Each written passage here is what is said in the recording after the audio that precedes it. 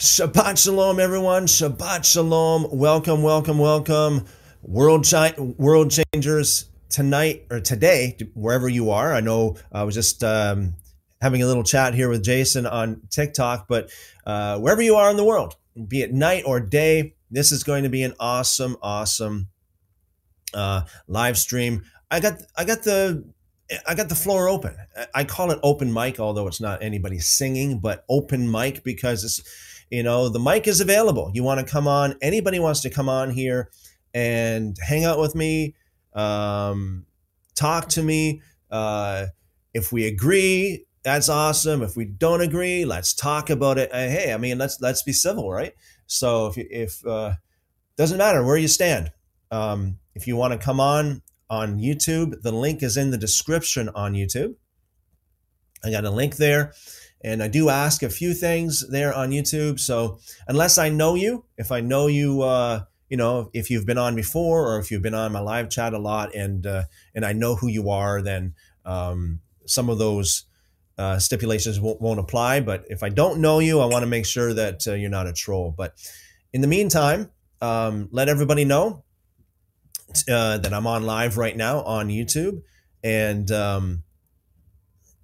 everybody is welcome to come on, as long as you're half decent, civil, and if you're not, well, don't blame me if you get what you deserve.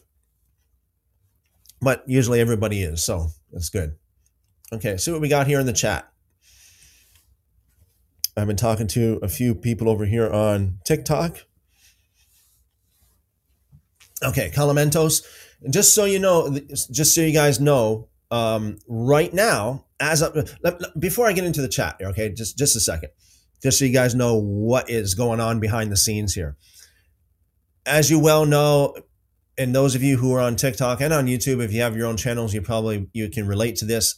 There's thousands of people with thousands of different comments, and they come on the videos and they spout off all of this nonsense, really nonsense. And I'm really tired of arguing with these people, hiding behind comments. So that's why I'm saying, hey, come on live, and talk to me. Even though it's not personally face-to-face, it's almost like face-to-face because it's live. So I'm challenging everybody. Come on and talk to me. You want to ask just a couple questions? You want to come on as a guest just for 5-10 minutes? That's fine. No problem. Do it. And I'll answer your questions, and maybe I might have some questions for you too. But don't hide behind the comments.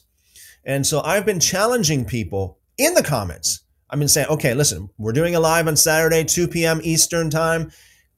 If you're serious about this, stop hiding behind the comments and join me there. Just so you guys know, at this moment, in spite of the thousands of people who drop all of these ridiculous comments and nonsense, and in spite of the hundreds of people that I have challenged, at this moment, there's nobody, absolutely nobody in the back room here waiting to come on. Absolutely nobody, just so you know.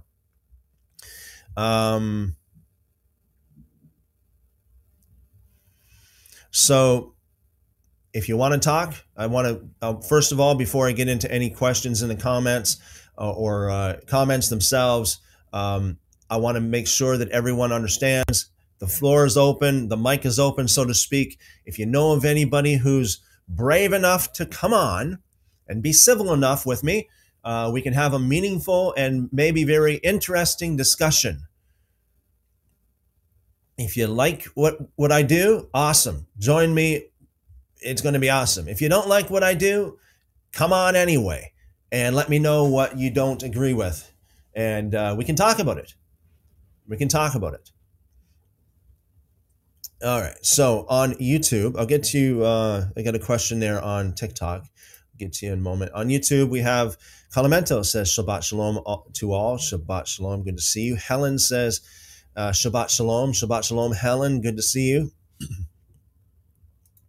One John says, Shabbat Shalom. Just a minute, you guys there on TikTok. I'll get to you in just a minute.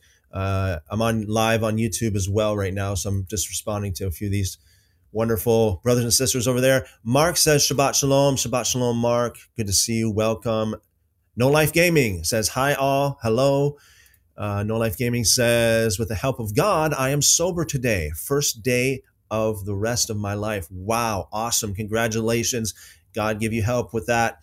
That's awesome. Lead me not into temptation, but deliver me from evil, right? Lead us not into temptation, but deliver us from evil. That's awesome. No Life Gaming. Congratulations. God help you with that.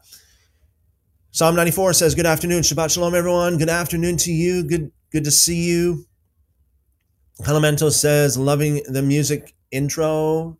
You can thank Hannah for that. Actually, we had live music there on YouTube just a few minutes ago.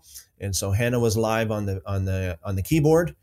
So awesome. The Tower Time says, hallelujah, No Life Gaming.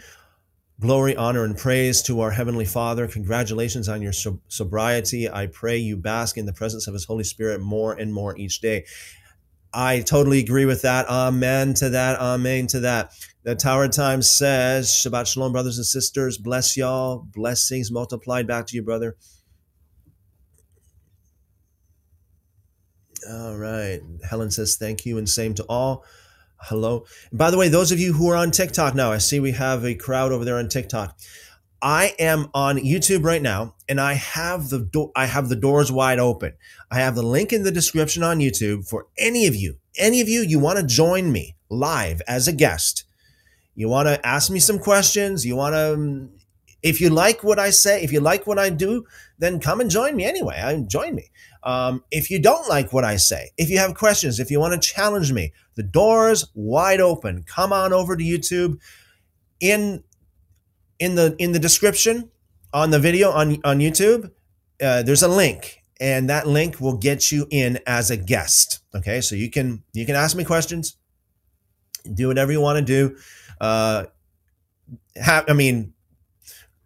Within reason, of course, and so half decent. But yeah, if you want to come on just to hang out in the background and say amen, whatever, that's fine. If you want to come on and challenge anything that I've said, do so. Again, for those of you on TikTok, if you're interested in doing that, or if you know of anybody who's interested in doing that, or if you know of any other TikToker that you would like to see come on live with me as a guest and challenge me, send them a message right now. Say, hey, Christopher Enoch is live on YouTube challenging everybody to come on and be a guest with him. So do it now. Do it now.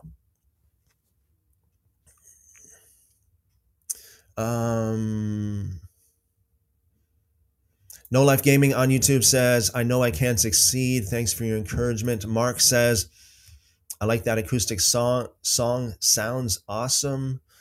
Again, thanks to Hannah. Trish says, shalom all. Shalom, Trish. All right.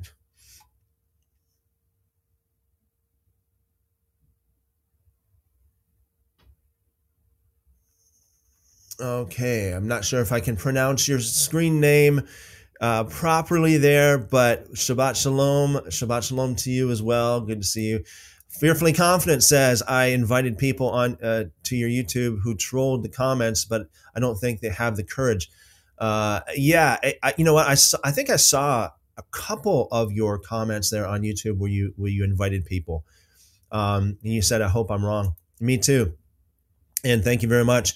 Yeah, I've been inviting people as well that have come on my comment section, especially on TikTok, and just posted all kinds of nonsense. So we have I am just Frankie over there on TikTok says Shabbat Shalom, Shabbat Shalom, Shabbat Shalom, brother. Good to see you. Okay, let me see here.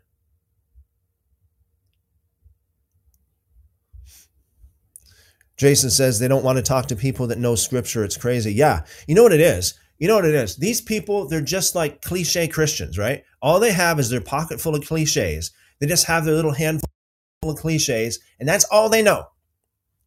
All they want to do when they meet someone like me is just spout off all of these cliches. You know, they got like maybe a dozen of them that they always stick to. Boom, boom, boom, boom, boom, boom. And when I challenge them, okay, come on live. Let's talk about it. They're gone. They're gone. They don't want to. They don't want to. They don't want to face me.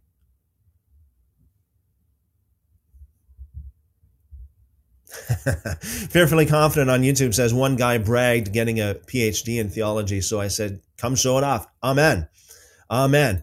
I have sat in on some of these schools, theological schools, and I'm telling you, the stuff that they're teaching is absolutely nonsense. Nonsense. I actually had somebody pay my way. And after the first day, I'm like, sorry, if you even if you pay for my way through this school, no, I can't do it, because the first day it was just full of nonsense. It was full of political correctness and without getting into too much detail, it was really just pushing. It was New Age as well. A lot of it was New Age practices they were trying to get everybody to do. It was just absolutely. I literally walked out and said no. It doesn't matter if you fork over thousands of dollars. I'm not going there. I'm sorry.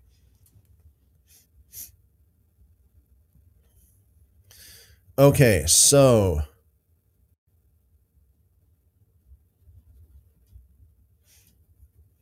Elsha says, welcome, by the way, over there on TikTok, says, oh, God forgive David, who would sin without blood in sacrifice. Yeah, totally agree with you, Elsha.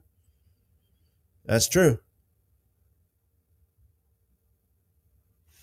God forgive the people who needs without blood sacrifice only go back to God. Yeah, totally agree with you, Elsha.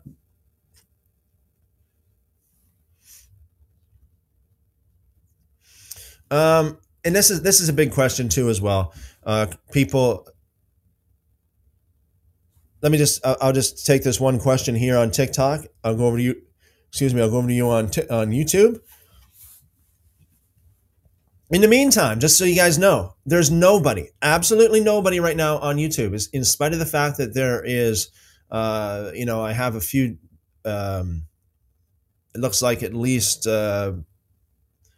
I'd say about 30 people watching right now, but there's thousands of people and hundreds of people that I invited, thousands of comments, and nobody's actually coming on.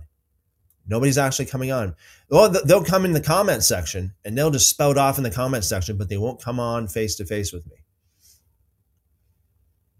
If you know of anybody, now's the time. Let them know, hey, Christopher Enoch is live and he is challenging people to come on right now and either hang out with them and have a great time, or challenge them. And this is the thing, right? It's true, Jason, what you said, that people just, they don't want to talk to anybody who knows scripture, because they don't really know. And not that I know, I'm learning, I'm still learning myself, but hey, I think I know a little bit, just a little bit, a little tiny bit, teeny tiny bit. And so that's why I'd like to see you guys come on.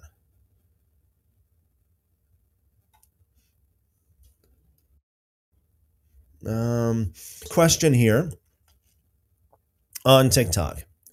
Common question. I'm wondering why God allows horrible tragedies to happen. Okay, so first of all, not everybody is God's child. Okay, because there's a lot of assumptions that come into play when it comes to this whole argument. Some people assume that everybody is God's child. Why would he do this to his children? Not everybody is God's child. You could say that everybody is part of the creation, but that's different. That doesn't mean everybody is God's child.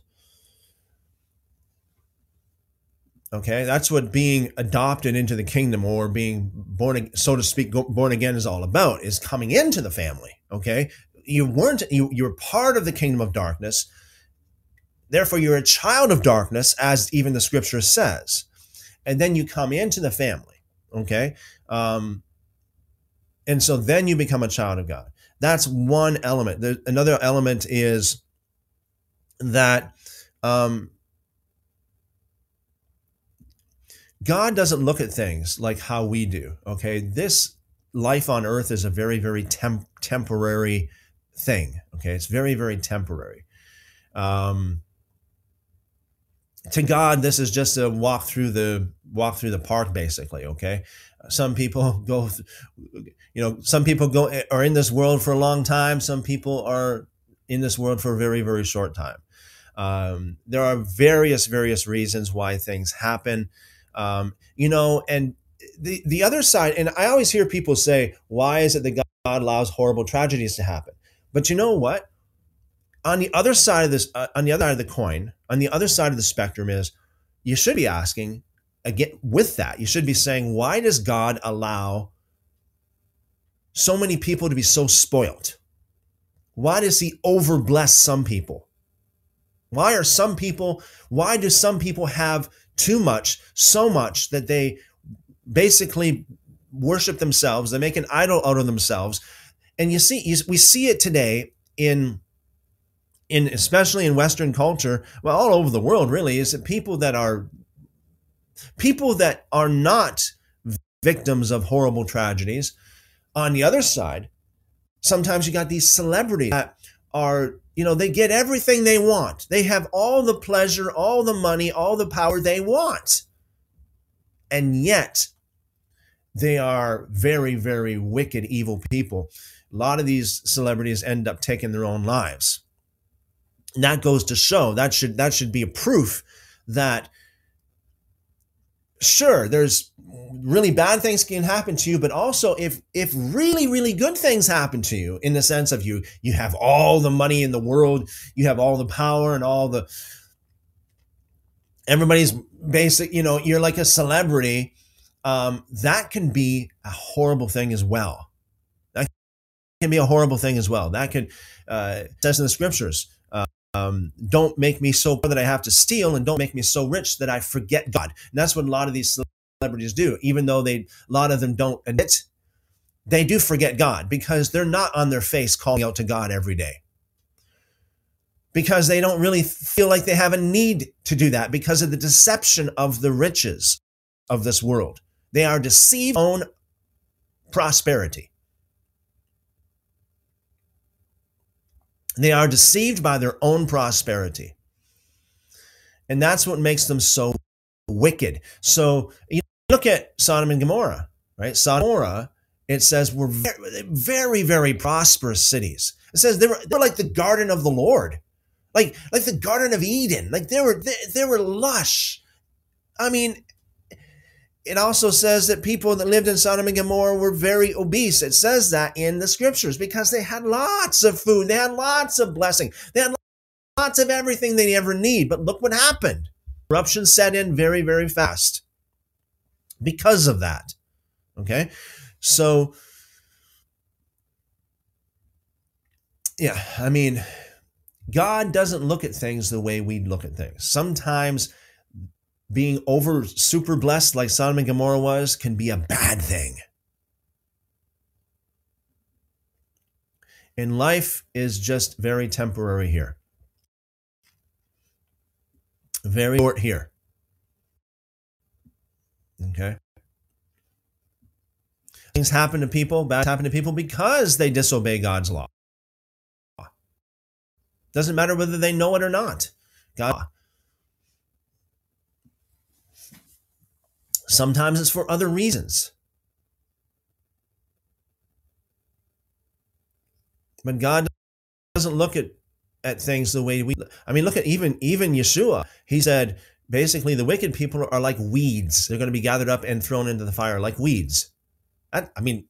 That's quite a way to look at people. A bunch of weeds in the field. Whereas the good people are like wheat They are valued of the master. They are valued of the owner. We had Vita over there on YouTube says shalom, shalom Vita, good to see you. Jeff says shalom, good to see you, welcome.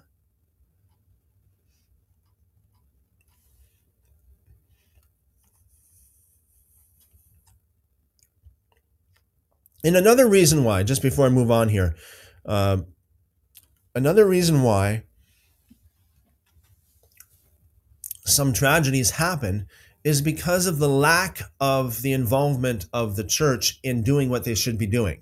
Read Matthew chapter 25, the parable of the sheep and the goats. Okay? Because there's too many goats out there. There's many why. So it's not like a simple formula that I can give you. There are many reasons why bad things happen. People are suffering. Sometimes it's because the church is not doing what she should be doing. God's people are not doing what they should be doing. They're not answering the call. They're not going to help these people. They're not being the extended arm of God. They're not feeding the poor, clothing the naked, so to speak, or housing the homeless. They're not doing any of that stuff. So there's lots of different reasons.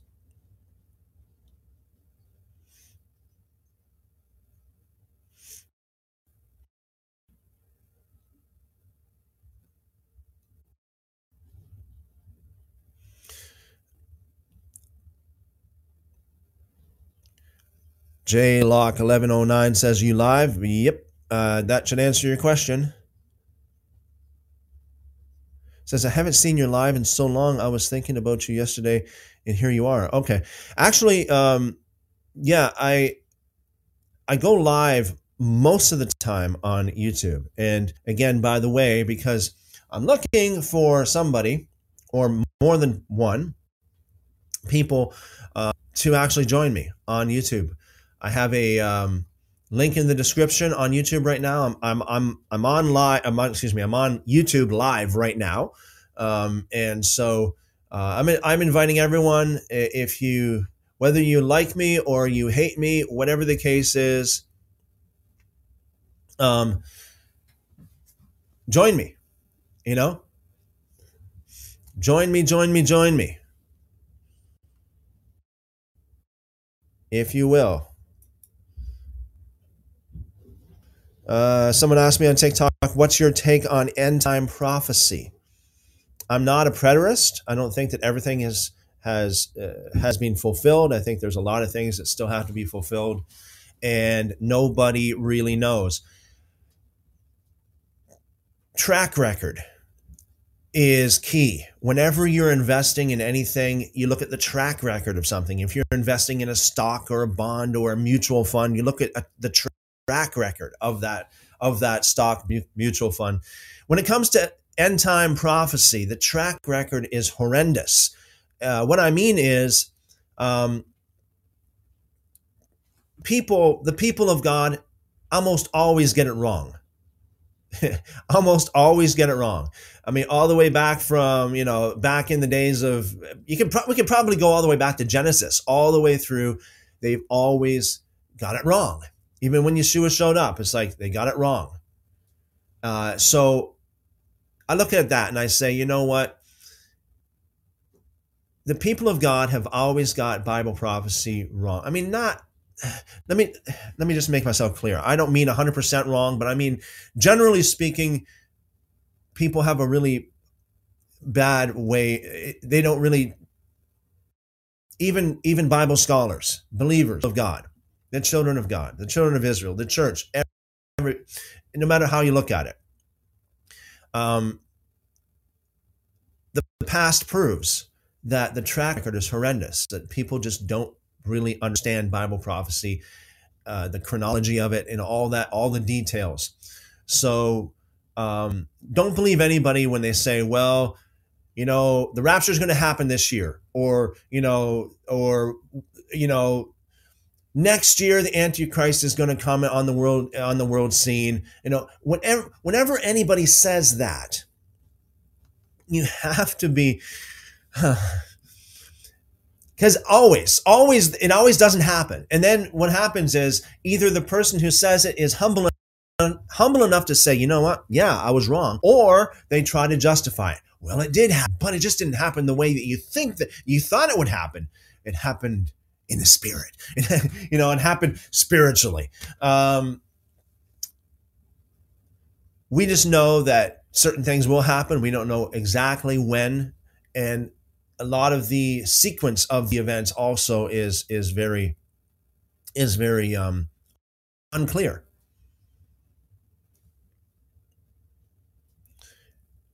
Friendly reminder again, because I still don't have anybody here, but friendly reminder, any of you that are listening to me right now, if you want to come on as a live guest, even if you're just hanging out in the background, hanging out in the background, the odd amen, or the odd question here and there, you feel free to do so. The link is in the description on YouTube right now. You just click that link, and you can be slotted in here, and I'll pull you on as a guest. Whether you like me or whether you hate me, doesn't matter. Come on as a guest. I'm just really, really tired of some of these people, especially on TikTok. Not so much on YouTube, but some on YouTube, but not so much. Especially on TikTok, where you get these people who, they in the comment section, they just go wild with they quote scripture, boom, boom, boom, trying to they portray it as if they're attacking me with scriptures. Like, I look at all these comments, I'm like, okay, you realize that's out of context, right? Oh, you realize that doesn't mean what you think it means. And you're trying to cancel everything that God says here with what you believe Paul says here. It's just, I'm tired of arguing with people in the comments. So I'm just like, hey, instead of arguing with the comment section, is no place for a meaningful theological discussion. If you're if you're really confident in what you believe, and you think I'm wrong in something, come on, come on as a guest, challenge me. We'll talk about it. Who knows? I might say, hey, you're right. Or I might have a question for you. So let's do it. Let's do it. And those of you on TikTok, you wonder how you can do such a thing, or if you're interested in joining me, you'll have to go over to my YouTube channel, and you'll see that I'm live there right now. It's called Shabbat March 12th, 2022. You go there and you check the description. You'll see the link, and just come on. Click the link. It'll ask you a few questions, like what screen name do you want to go by, and a few other things, and then you'll come on in the back room here, and all I have to do is click a button, and boom, you're with me live.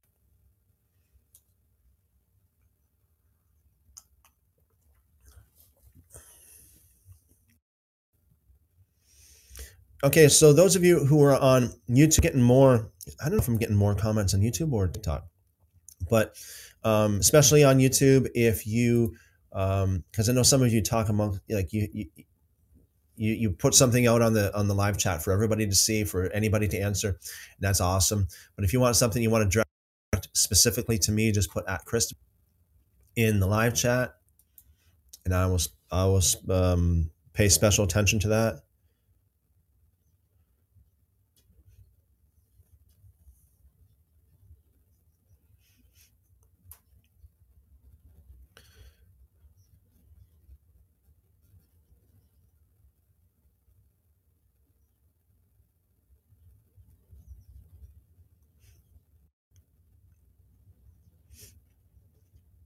I'm just scrolling through some of these comments.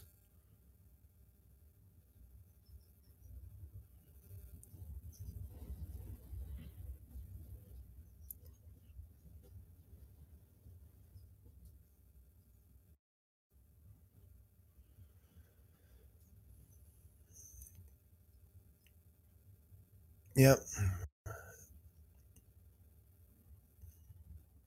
And last night, actually, I'll tell you this too before I get to you guys on YouTube. Last night, I went through some of these comments. I went through a lot of comments. And I posted on there, because these people are trying to argue with me, right? So I posted on there, join me as a guest. I'm giving you an invitation to join me as a guest tomorrow, Saturday, 2 p.m. Eastern. Go to my YouTube channel. The link is in the description. See you there. And none of these people will join. They hide behind their keyboards. They hide behind their comments because they don't want to be confronted. They don't want to be put on the spot.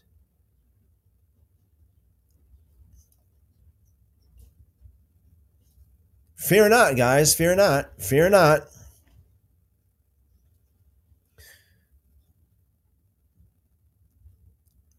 Okay. So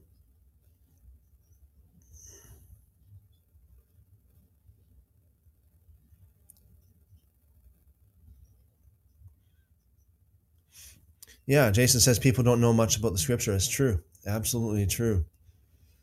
Because they don't want to read the Bible for themselves, because a lot of the Bible is too intimidating, or it's very hard to understand, and so they just go by what their pastor says or their favorite evangelist or preacher says, and pastor or evangelist, they just go by what other people. There's a lot of pastors out there, a lot of church leaders that do not know the Bible.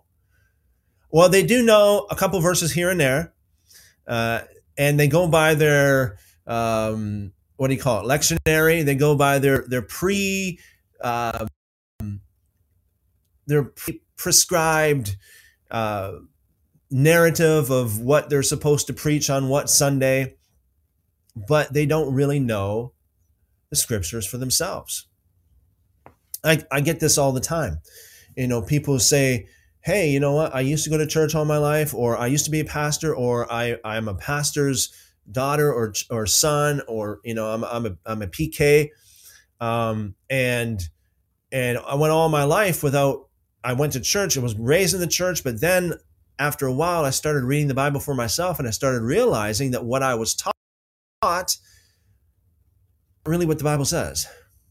What I was taught is not really in line with the scriptures. And I'm like, okay, welcome aboard. Welcome aboard. You're in the right place. And people, you know what it is. And what happened in the world the past couple of years with a lot of these being closed because of the shutdowns and stuff like that, it just went to prove how many people actually worship their church and not God. I remember a guy that stopped me. It was a couple of years ago after the shutdown, or just shortly after the shutdowns happened. During the shutdown, he said, "Oh man, I can't go to church. Like he's just really, really hard because of it."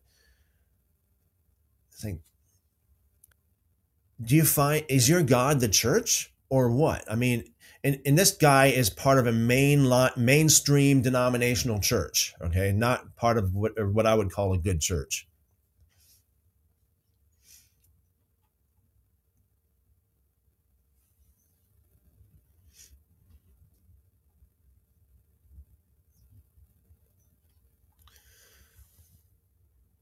Okay, 1 John. Yes, I did promise that we would talk about this today, so let's talk about this a little bit. What is your opinion on wearing or displaying a crucifix? My position is that if you aren't worshiping the object, it's fine. Otherwise, knickknacks would be forbidden. Okay, so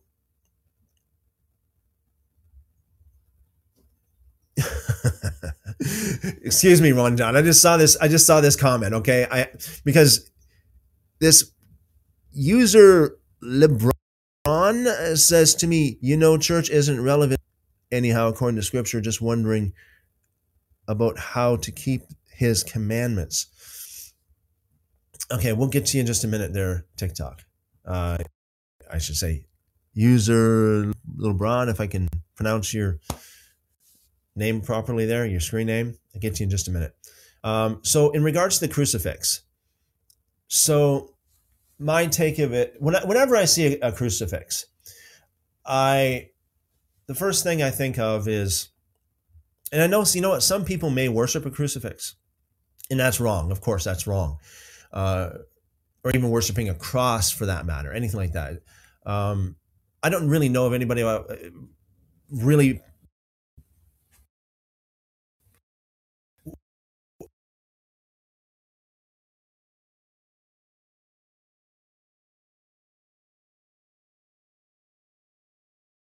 worship a cross, but I know that that would like from a Roman Catholic background or anything like that. Um, it just kind of it gave me an error here that my connection was bad. So yeah, I don't know of anybody personally that worships a cross. And as far as crucifixes are concerned, I'm not really. I know, one John, you're from a Roman Catholic background. I'm not, so you have a lot more um, experience with people with when it comes to crucifixes. But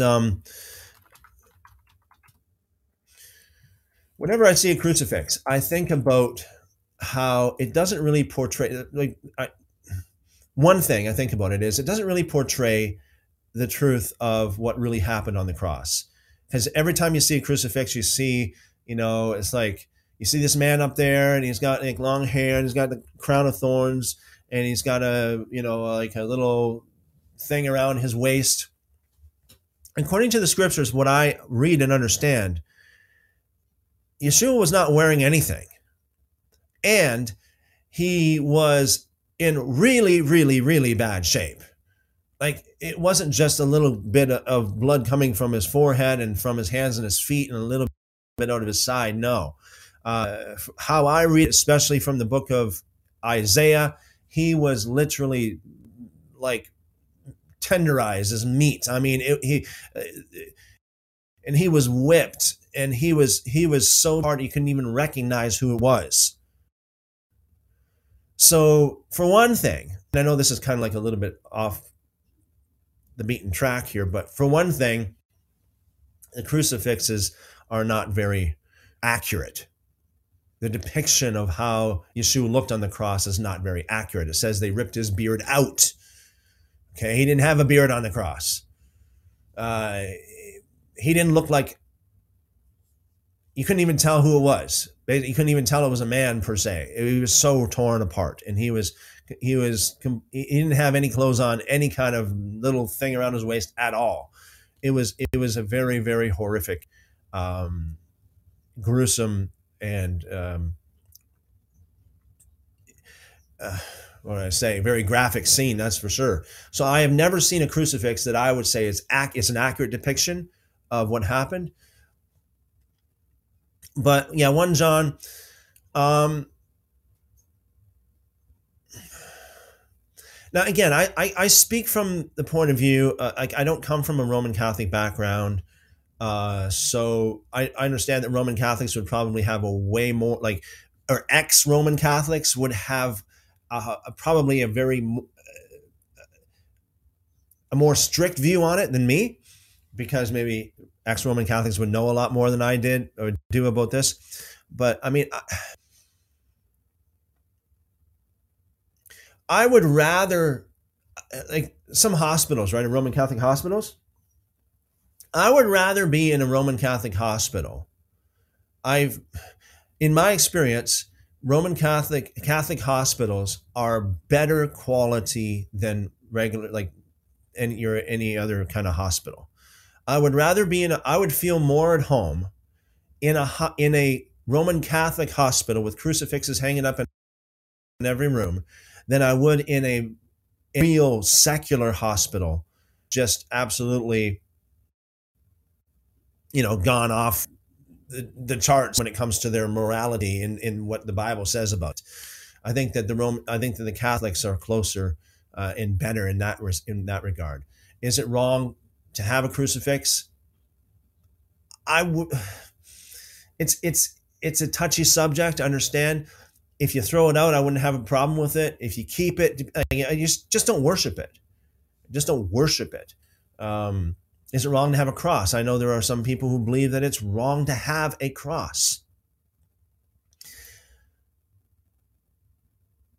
I don't portray crosses anywhere. I don't have any crosses. I don't wear crosses or have crosses in the background or anything like that.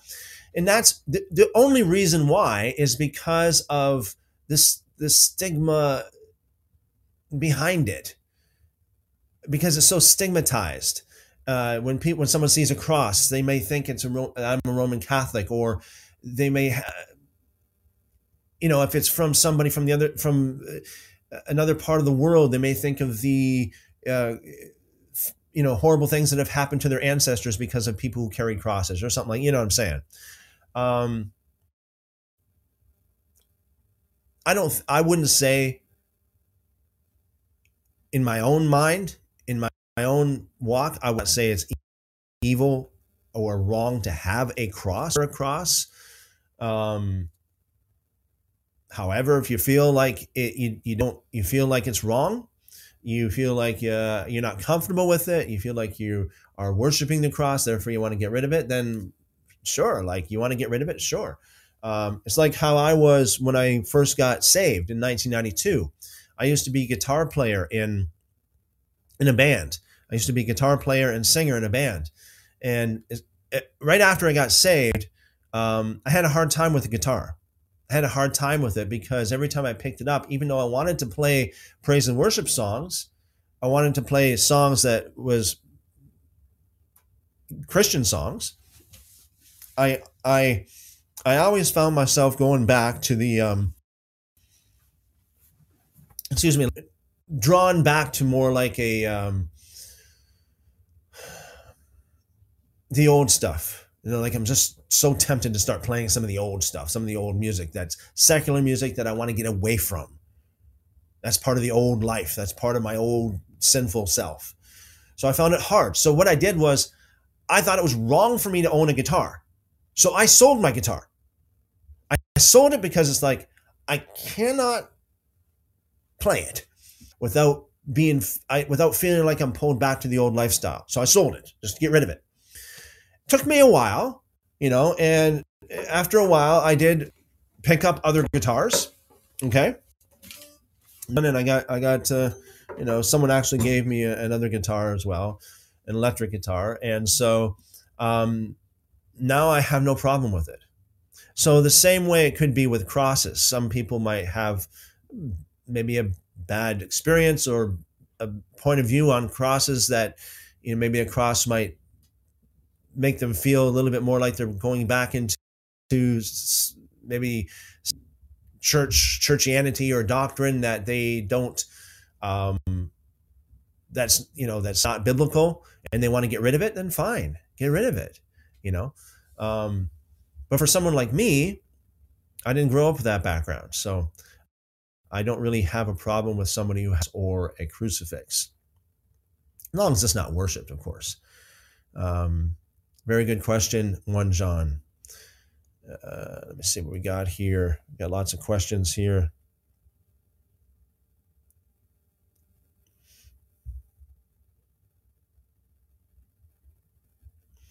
You guys, again, you're welcome to come on live with me, ask questions, talk a little bit. Bren says Shabbat Shalom. Shabbat Shalom, Bren. Welcome.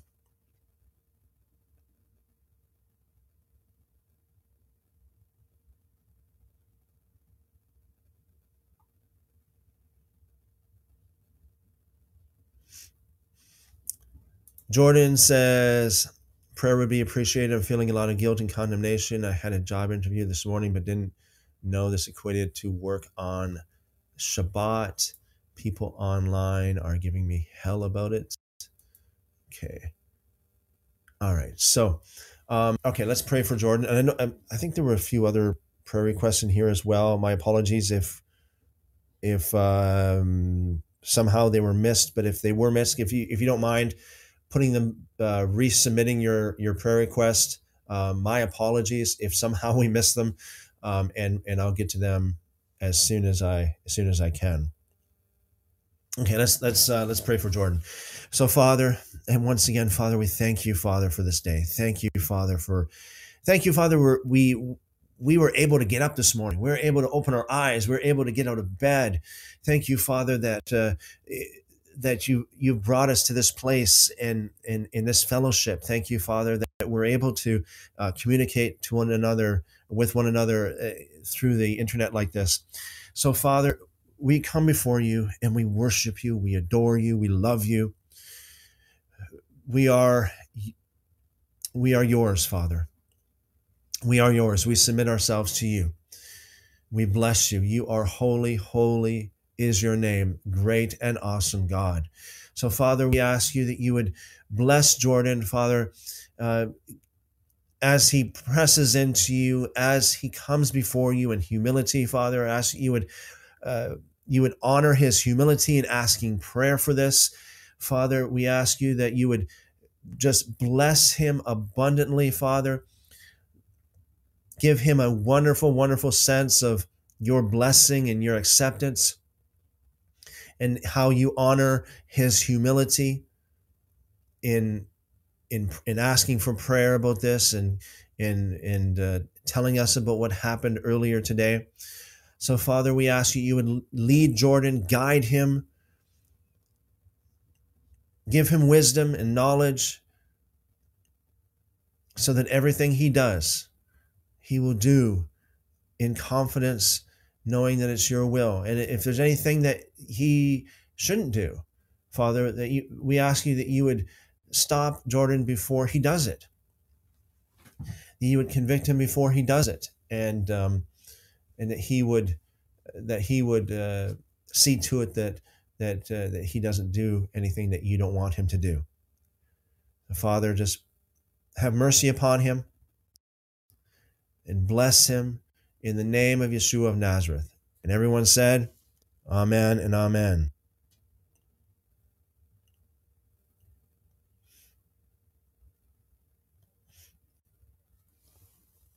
Okay.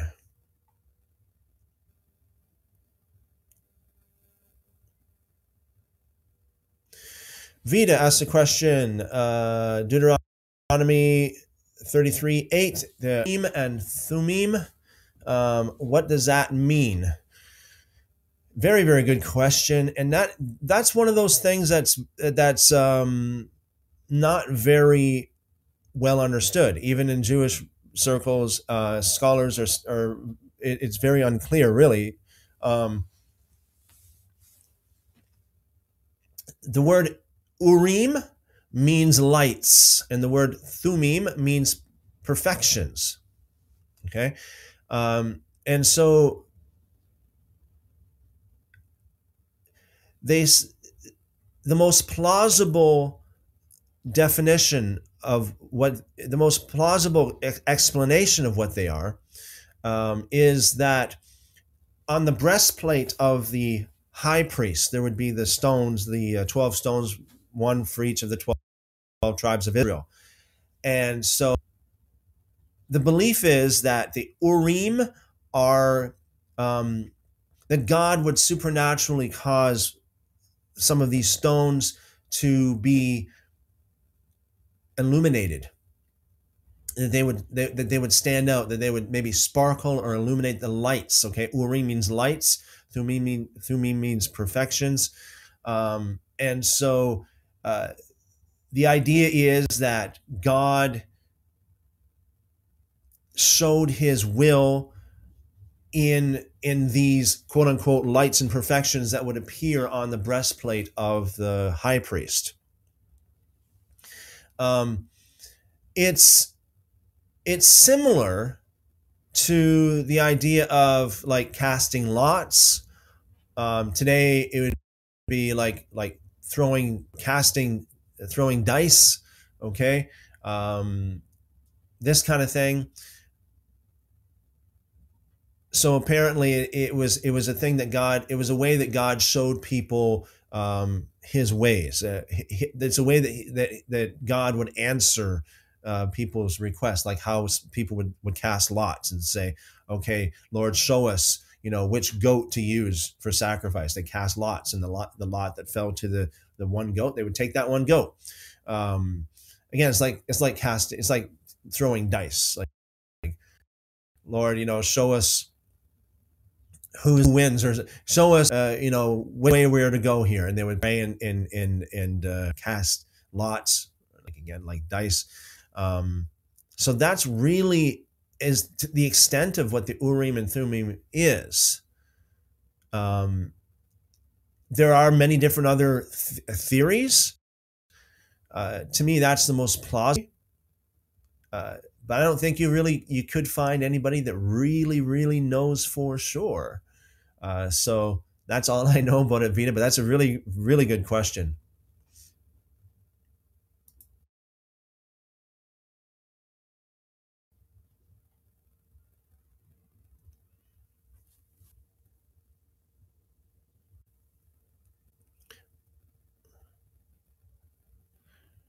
Rocky James Sellers, good to see you. Welcome.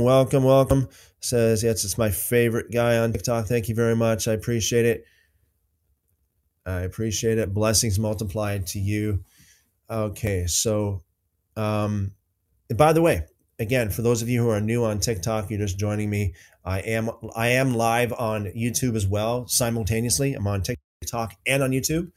And I'm inviting everybody and anybody to join me on YouTube as guest.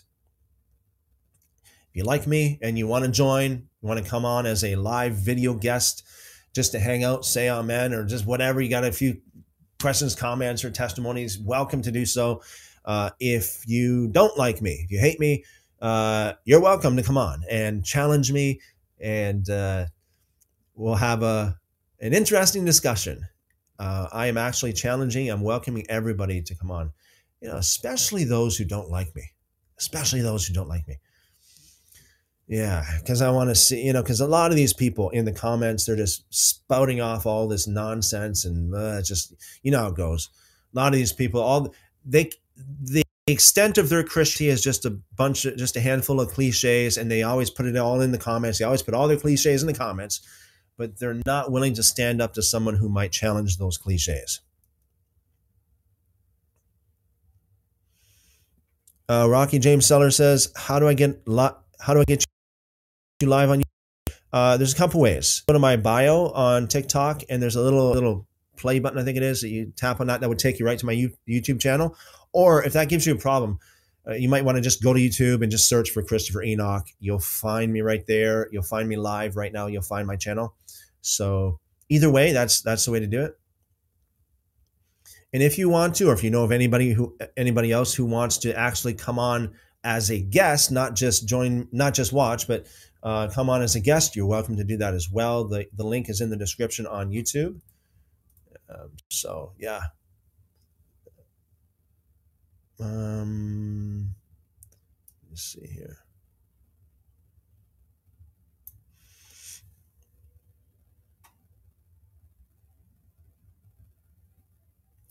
Thomas, speaking about YouTube, Thomas says, please tell me you're not a pre-trib believer. I'm not a pre-trib believer. One John says he's not, thank God.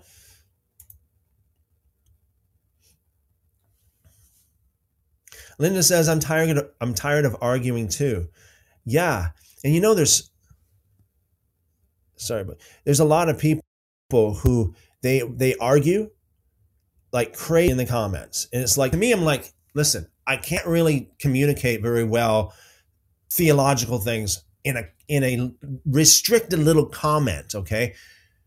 Come on, talk to me live. We can hash it out. I'm more than willing to respond to your, and I'm able many times to respond to some of these comments and respond to some of these lawless doctrine cliches that they throw. Rocky James Sellers says, searching now. Thank you. Found you. Okay, awesome.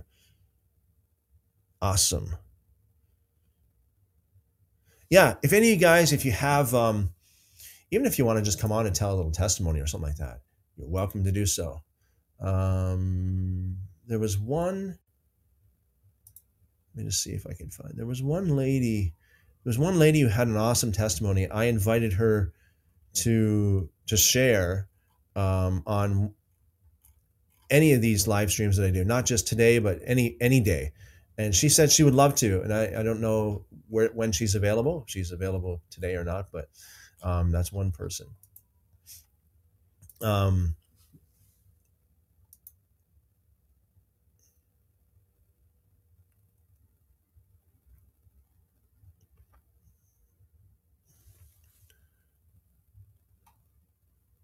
Yeah, Trish says people can twist scripture into many things, so we have to read the Bible for ourselves, right? Absolutely. Absolutely. Like we spoke about this last night, like really anything can be, you can twist, anything can be reconciled, and I do not believe there's any such thing as undeniable evidence. I don't believe there is such a thing as undeniable evidence, because people deny everything. They can deny everything, and they will deny almost everything. You can show them pictures, they'll deny it. You can show them clear evidence like that's very, very convincing, and they'll deny it. So I think it's really a matter of attitude. I think it's a matter of being humble enough to say, hey, I want to look at this from I want to come to this table, so to speak, being as unbiased as possible, beside all of my preconceived ideas and everything else that I've ever heard. Come to the table with humility, saying, I could be wrong, you could be wrong, we could be wrong. So, hey, let's just look at things and let the truth win. Let the truth prevail. Let's talk about the scriptures, and God will show us. House of Torah, welcome, welcome, welcome. It says, will this be a weekly thing, offering the keyboard warriors to put on the whole armor and battle? Yeah, as far as I can tell, yes. Yes, it will be a weekly thing. It would be the weekly keyboard warrior challenge on Shabbat.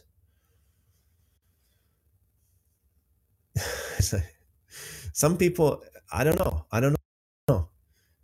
Even when I challenge, I'm like, hey, okay, listen. Like I somebody I said to, like last night, I said, get out from behind your keyboard, so to speak. Like, be courageous. Stop hiding behind the comments. Come on, join me.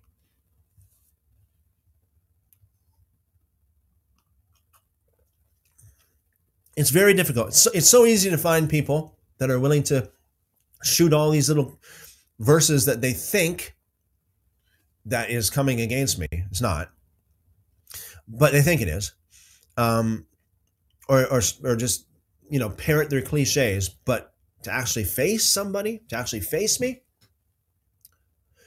again, to give you guys an update, there's nobody, absolutely nobody, waiting to come on right now. Absolutely nobody. Rocky James Sellers says, my wife is typing in your comment section on YouTube. Her name is Jody Sellers. Okay.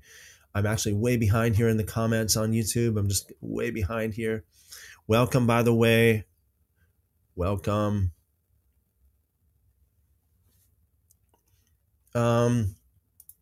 Mark says, how do you figure out what God's purpose is for you? Well, there's God's general purpose for everybody. Then there are more specific purposes, like what does God want you to do specifically, as opposed like than other people. The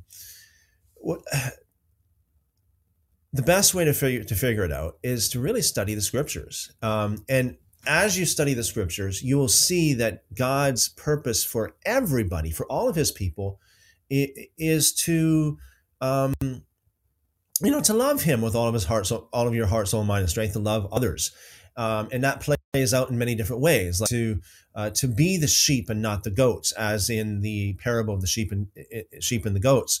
To be the one that is the extended hand of God to help those who are needy. To be there for the lonely widows, for the elderly, for the fatherless.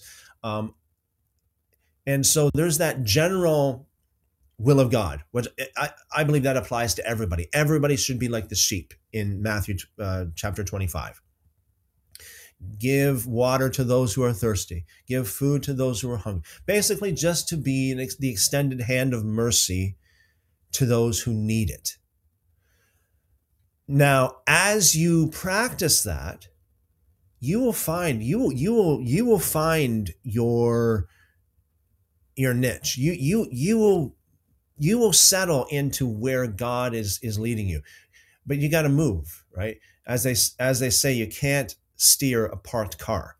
So as you go, God will direct you. So you might ask the question, how do you go? Well, just look for ways to bless people. Look for ways to bless people. Look for ways to be like a sheep in Matthew 25. And study the scriptures, because you'll see it all the way through scriptures, from Genesis to Revelation. It's all it's all about loving God and loving others, being there for those who need it, being selfless, blessing for the widows, the fatherless, the needy, the strangers, those who need it. And as you go, God will lead you. God will guide you, and you will find your purpose, like your specific place in the body. It's an excellent question, Mark. Yeah, Rocky James Sellers says, because the Christian doctrine doesn't make sense in many ways. Absolutely. Christians, again, they hear, they're cliche Christians, right? They hear all these cliches, and it makes sense. The modern Christian, what I call the corrupt Christian narrative, the corrupt Christian gospel, in and of itself, it makes sense. But once you open the Bible up, and once you start studying the scriptures, and once you actually use your own brains, once you actually start thinking, then it's like, well, wait a second. That doesn't, like, for example, I remember this. Let me just give you a personal testimony. Back in 1992, late 1992, early 1993, that's what I was doing. That's when I really started walking with God. And I started thinking, like, reading the Bible for myself, and started thinking for myself. I'm thinking, okay, so what's the difference between the New Testament and the Old Testament? I think, well, the New Testament is all about, faith and grace, and the Old Testament is all about works. The New Testament is about faith. That's how you live, and the Old Testament is all about works. That's how you live. Like, that's how you live spiritually. You inherit eternal life. And all of a sudden I thought, wait a second. The hope of faith is the just shall live by faith. That's Old Testament. There goes that idea. There goes that theory. So the just shall live by faith, that's Old Testament. And so, yeah, I mean, the more you think about the modern Christian narrative, and the more you put it up against Scripture, the more you see how it doesn't make sense. That's true. And I always say this to people, and I get it. You guys probably know I get challenged a lot. I got a lot of people who challenge me, and I say, okay, that's fine. And that's what I'm asking for right now, actually. Especially on YouTube. Come on YouTube and challenge me. Be a live guest right now. Challenge me. But a lot of people, they don't want to be like. I always say, if you challenge your church, if you challenge your denomination's doctrine as much as you challenge me, you'll find the truth. If you challenge your pastor as much as you challenge me, you'll find the truth. If you challenge your favorite evangelist as much as you challenge me, you'll find the truth.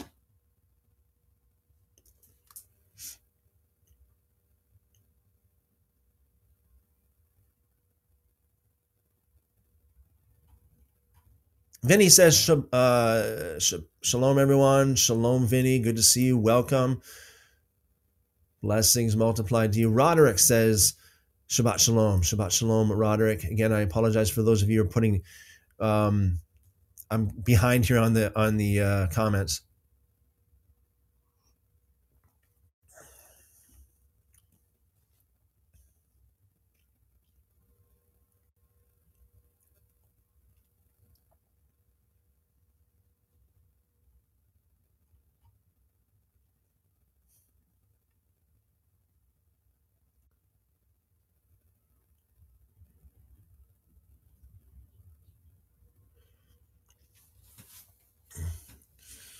Okay.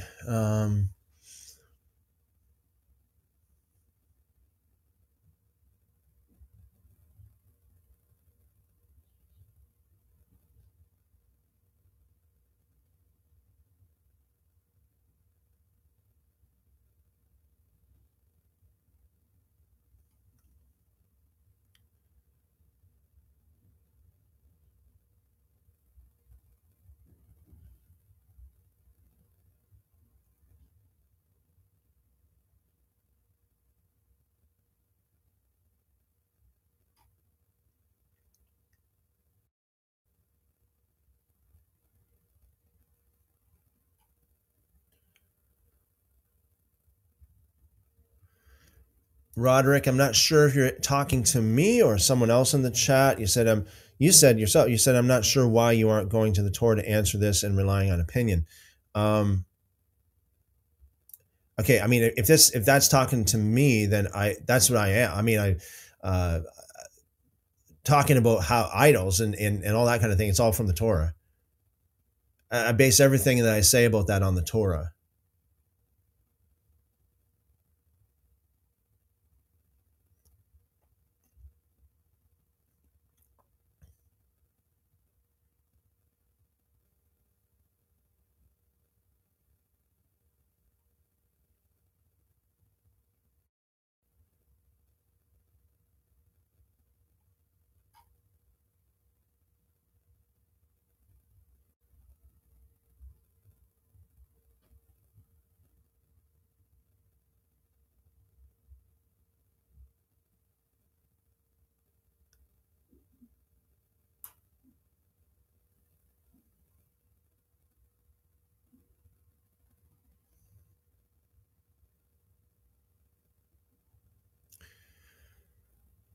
Okay, yeah. So it seems like Roderick is talking about me as he replied to Trish, because Trish says, okay, so Trish says, Mr. Lewis, Pastor Enoch reads Torah almost nightly.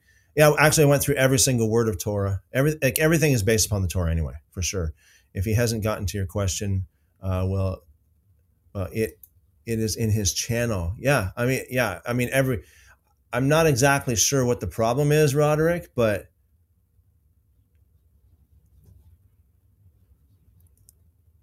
Roderick says, do you live with him? Like, what's, I don't understand why you would be talking like that, Roderick.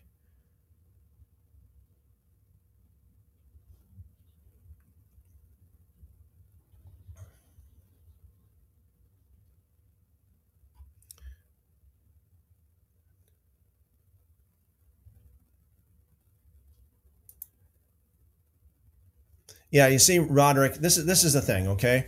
Like when I talked about the idols, okay, that's all based upon Torah, okay? Put it this way. In Acts chapter 15, when they ask the question, like, do Gentiles need to get circumcised? What do they need to do in order to get saved? Acts chapter 15, verse 1. Do they need to get circumcised to get saved?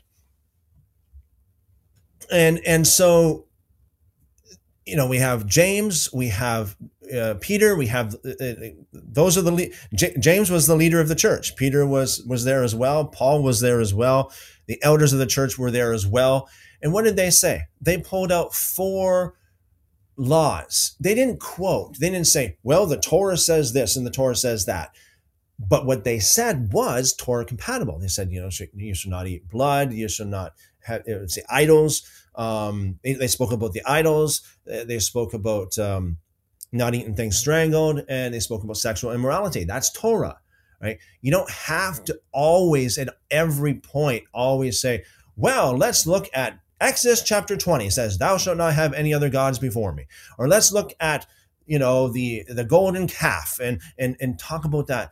Roderick, I don't know what your problem is. I said nothing against the Torah. I didn't. Everything I said was actually based upon the Torah.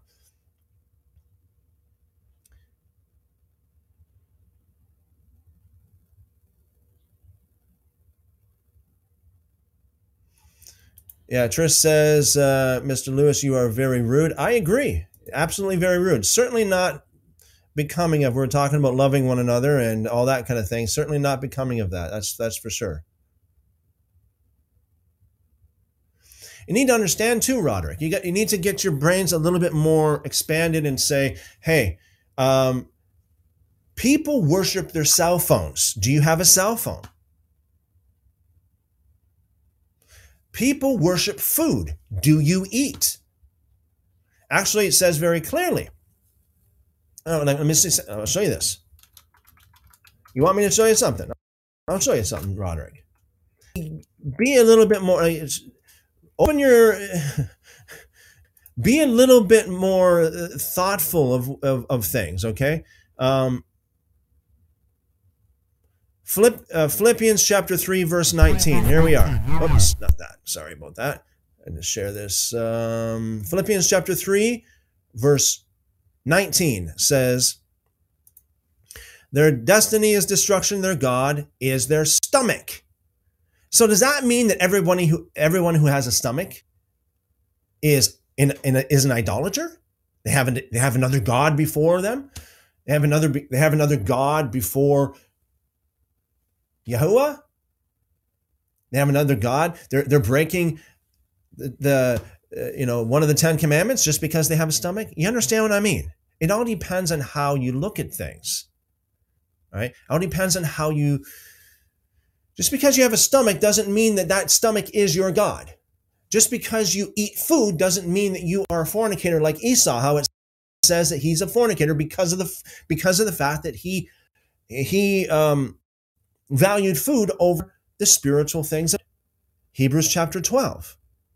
So when I'm talking about a crucifix or a cross, because someone has a cross doesn't mean they're worshiping it. Okay?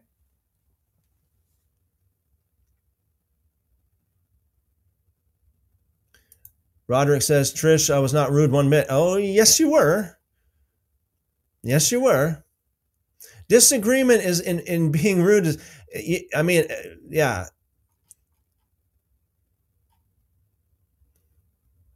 Saying things like this, Roderick, is rude. Do you live with him? Because you speak as if you live with him. That's rude. That's not just a disagreement. That's rude to Trish, by the way.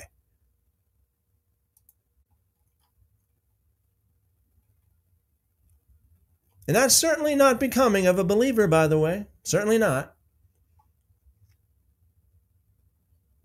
And if you want to disagree, you're welcome to disagree. Again, Roderick, if you want to come on as a guest, come on. Come on. Follow the link.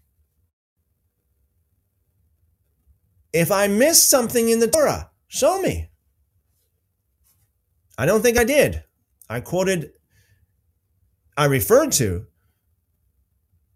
the whole thing against idols in general.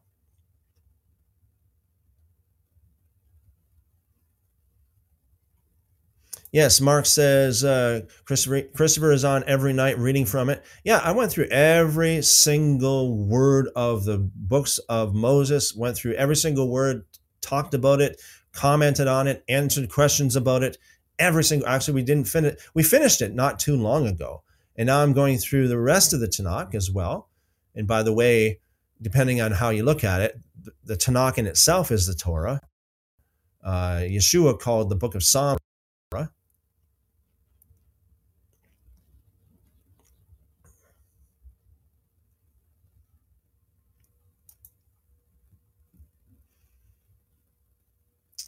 And Mark agrees as well. Yeah, Roderick is coming off as rude. Absolutely.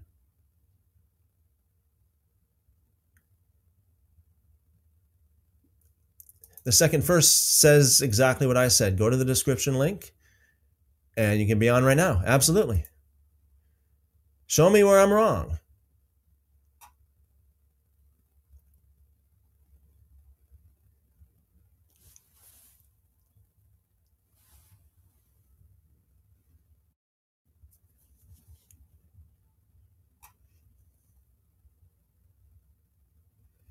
Vita says, wow, thank you, sir. Well, you're welcome. You're welcome. Thank you for your question. I appreciate it. Fearfully confident says exactly that's the truth, because their faith is weak. Like I said, I'm very, very sick of people who are hiding in the comments all the time, and they're not. Oh, spreading his love 444. Hey, says, I'm trying to connect to your live stream on YouTube, hoping to get my computer working right. Oh, awesome, awesome. Yeah, if you connect to it, any problem, just let me know on here. If you connect to, I'll just pull you on. You can share your testimony. That'd be awesome. Yeah, awesome. Praise God.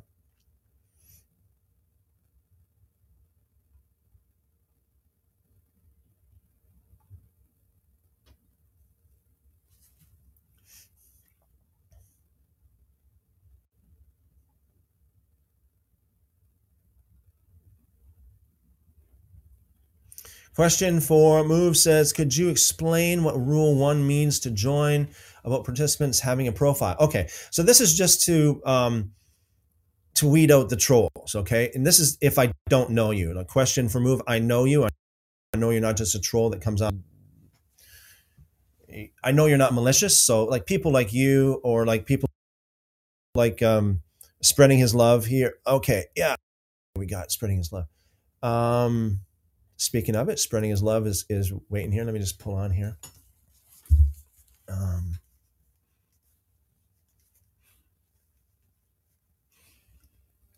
um, just going to send you a private chat there, spreading his love.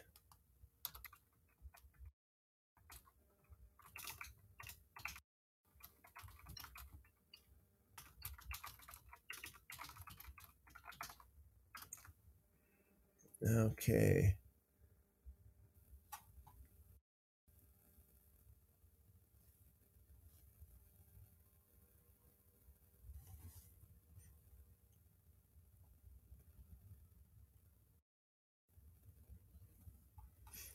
All right. All right. So we have, let me see here.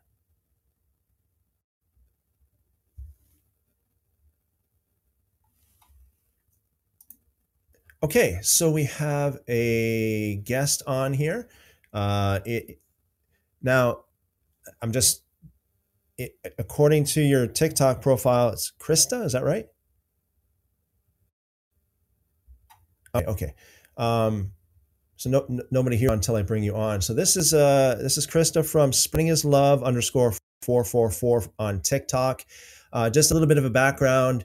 I'm really behind on some of my TikTok mentions and comments and stuff. And last night I was going through some, and I ran across Krista's video, and she shared a testimony in that video, and I sent a comment. I said, if you'd like to come on my live and share that, that would be awesome. And she said she'd love to, and she's with us right now. So, and everybody in the live chat, if you could please give Krista a warm shalom, shalom, welcome, welcome. Hey, how's it going? Can you hear me all right? Yeah, I can hear you. I can hear you. How you doing? Okay, good. Pretty good. How about you? Good, good. Good, good, good. So hey, like share like in that video that you had on that I responded to, you shared a little bit of a testimony. So could you share like that testimony? Uh, Sure. I'll give you the floor here and go ahead. All right. So I basically Oh, raised in the Assembly of God and the Nazarene Church. My grandparents were pastors, and my uncle is also a pastor. So I was really in the church. And growing up, I never really understood or saw why the church didn't practice what they preached. And that always gave me a bad taste in the mouth. Like, if you're not going to practice what you preach, then why are you here? So I started questioning the church a lot. My grandparents never really taught anything or encouraged Bible reading. They just wanted me to come in on Sundays and listen to their sermons, and that was it. Every so often I would read the scriptures, but for the most part, I didn't read the Bible. And then just about a year ago or so, I started a TikTok account, and I came across Ashira Rose and Trevor Stokes and Journey in Truth and Christopher. And they started talking about the Torah, the law of God. And I was like, what are they talking about? There's the law, there's no law. We're under grace. And it didn't make sense to me. So I kind of have a petty personality, so I wanted to prove them wrong with this new TikTok account that I had. And I started reading the scriptures for myself. At first, it was to prove them wrong, but the more and more I got into the scriptures, I found out that everything that they were speaking and preaching and teaching was the truth. Like, when I understood what they were talking about and how the law has not been done away with, and that Yeshua Jesus fulfilled it by love, and love is pretty much the whole background of the whole Bible, everything from front to back, just mind-blowing. Everything just started coming right out of the pages, and everything started to make sense. And I got really convicted to really start following God's commands and to guard them. So I'm still kind of new to the Torah observing aspect of things, but everything that these guys have been teaching is truth. And a lot of the churches just want to tickle the ears, and it's really sad because there's so many people that are missing out on the blessings and the shalom and the love of how deep the Word of God really is, because it's so beautiful and everything has such more of a deeper meaning when you start studying the Jewish culture, the historical context of things, getting into the Hebrew language, getting into the Aramaic and the Greek. It will open your eyes to a whole nother perspective of what the Word of God really is. And it's all about His love for us. And all He wants is for us to be obedient and to show that we love Him back. And the church doesn't necessarily teach this anymore. It's all about me, me, me, me, me, and what God's going to do for me. And that's why I quit going to the church. I stepped out of the church. I got into witchcraft, because witchcraft, you get that sense of control. You get that sense of power when you're doing your own spells and stuff like that. And thank God for waking me up from that, because I had a dream one night after I was starting to get into witchcraft, and I'm pretty sure he took me to hell, because where I was, the smell, the putridness of just being there, I had this demon over me, and he had this knife. I don't know if you know what have seen a satanic ritual knife. It's kind of got a little hook to it, and if you look into the satanic ritual aspects of things and how they do their rituals, what happened to me in my dream was a legitimate satanic ritual as I was in hell. So he basically would take his knife, cut me from my sternum, and go all the way down to my pubic. It felt so real and so just crazy. But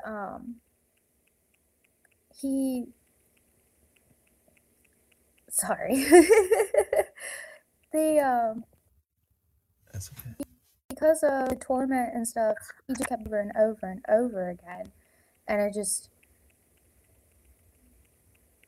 I snapped back into my body and I was absolutely terrified that this is where I was going to end up if I continued on the path that I was going on.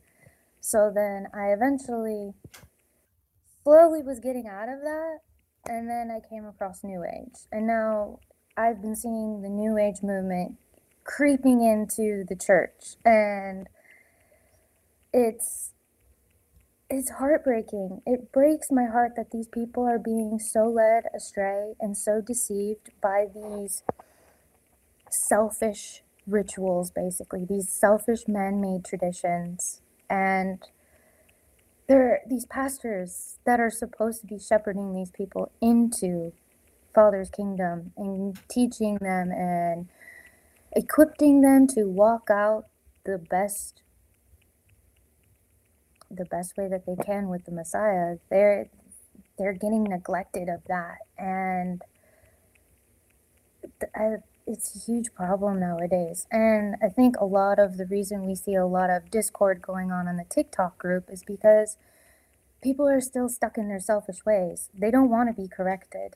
It's all about me, and what I think. We get so defensive so easily because of the society that we live in. We don't want to be corrected. We want to be right about everything. But the thing is if you want to walk out this amazing and blessed journey with the Messiah and to get closer to the Father, you have to be teachable. You have to have an open mind to the fact that you're gonna be wrong, because we're all wrong. None of us have anything right. I mean, we're learning every single day, day by day, with the help of the Messiah, with the help of the Ruach HaKodesh, Holy Spirit. It's a day-to-day process. We will not be completely changed until Christ comes.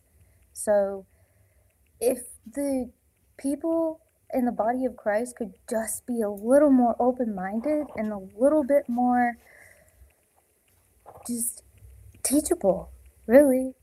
If you really truly care what the Father has to say, then you need to be teachable. That's just plain and simple, and that's basically what I've been learning is we need to be teachable. If we want to grow in the Messiah and be changed and imitate the Messiah, we have to be like him, and we have to be open to basically denying ourselves, picking up our crosses, and taking it day by day and allowing the Father to work in us through the Holy Spirit. So, yeah. That's awesome. That's awesome. Anybody who's listening, if you have any specific questions or comments for Krista, just put at Krista in the live chat and we'll get to that. So just take me back again. So you were, was there who was a pastor, or your grandfather? Grandfather. Grandfather. Okay. Okay. And so you grew up in a Christian home. Yes. Did you go up like going to church every Sunday? Yeah, pretty much. My mom would drop me off over at my grandparents over the weekend, and my grandparents would take me because they ran a church in a small town. I'm originally from North Dakota, so it was in a small town in North Dakota called was it Medina, I believe, and it was just a bunch of old folk, and yeah, I always went to church with them. And then when they quit preaching at that church because it got shut down or whatever, I still ended up going to the other church that they went to. I mean, I was always with them on Sundays. Always. Wow. And so you went to church until like, for how long? Like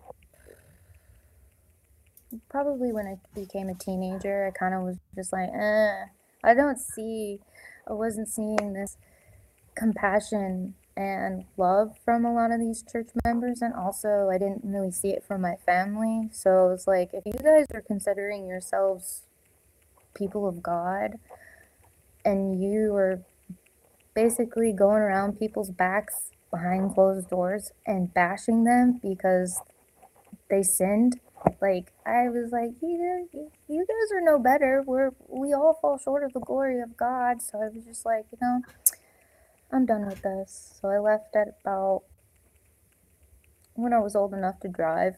I was like, I'm done.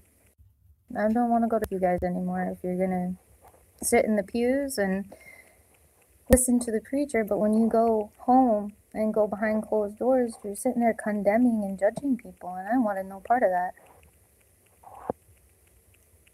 And so then you got involved in witchcraft after that. Yes. Okay. And then, so when you first saw like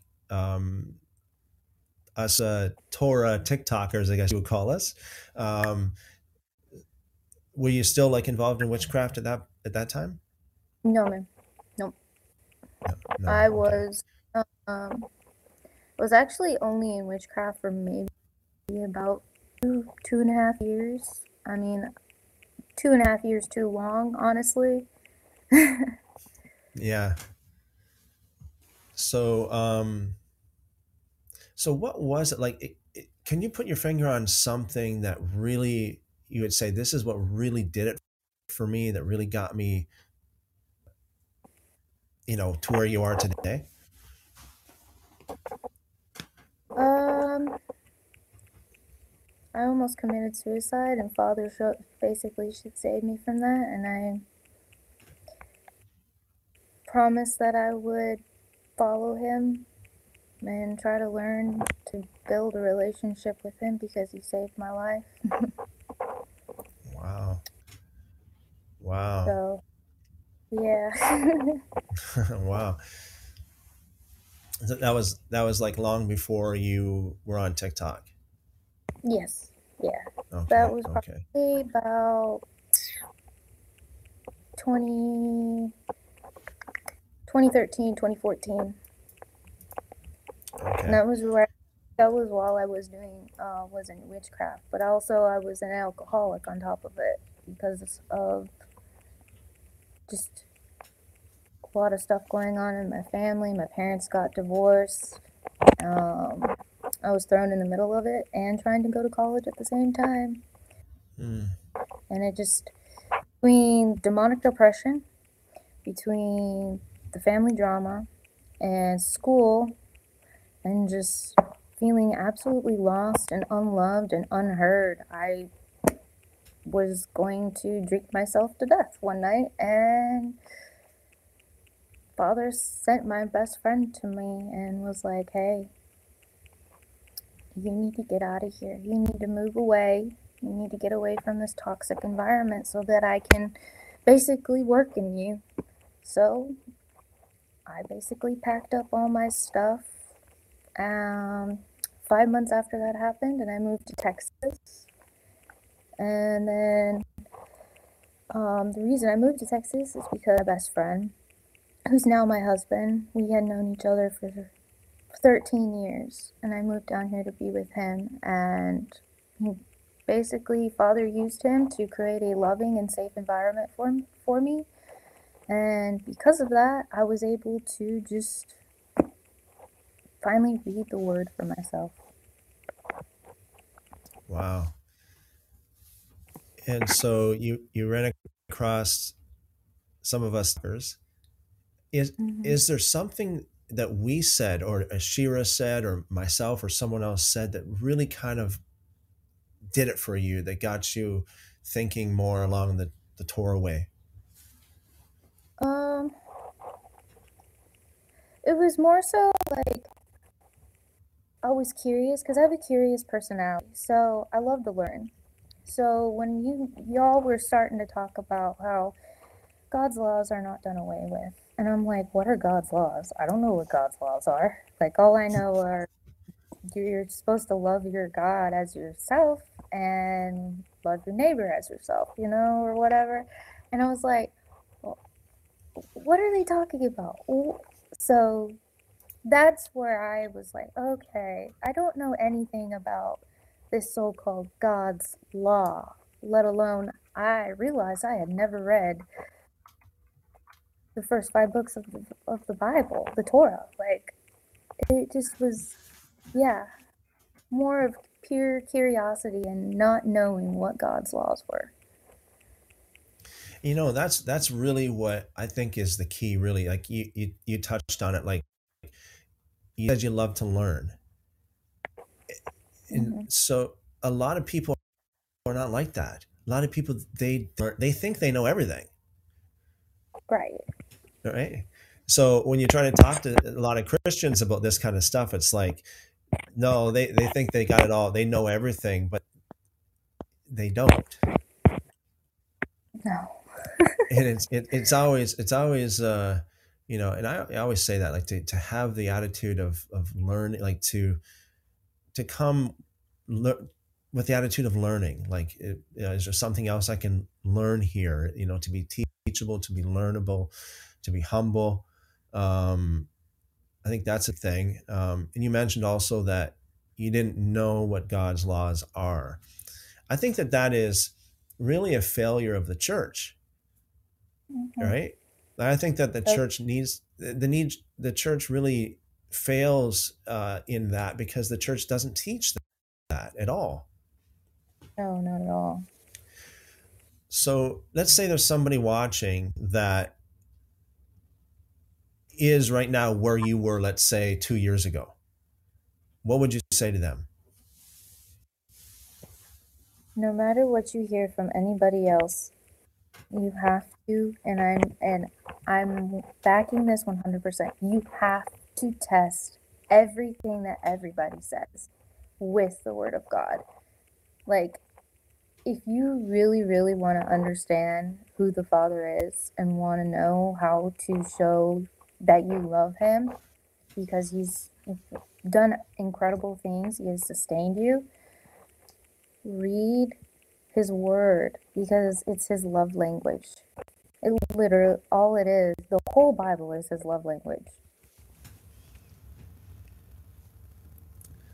Absolutely, absolutely. I hear so many people say that, they're like, because some people too, they say, well, they stopped going to church, and then they read the Bible for themselves, and then they just come to this knowledge of, hey, God's laws are not done away with, and the whole thing just opens up to them.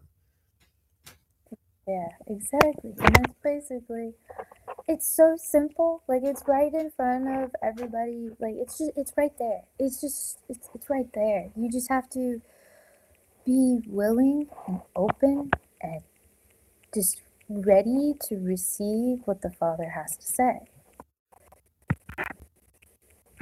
Yeah, absolutely. Let's see what we have in the chat. Is anybody, again, if anybody has any questions for um, uh, Krista? I'm sorry if I Oh, spelled no, this you're wrong. good. Pardon me? You're good. Okay. Um, okay. So, okay. So here we got the Great Deception says, Shabbat Shalom, everyone. Good to see you. Trish says, love the great state of Texas. Yay.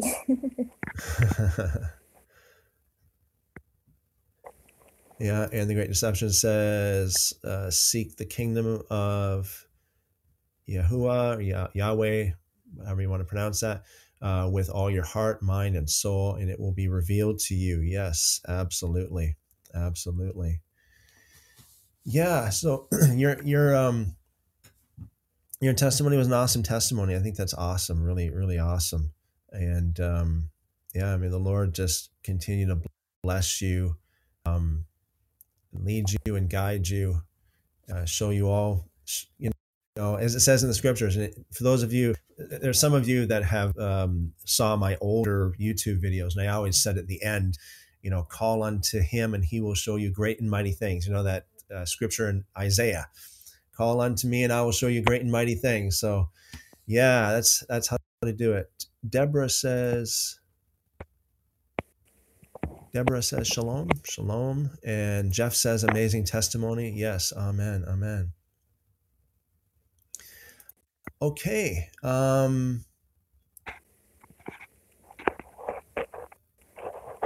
right. So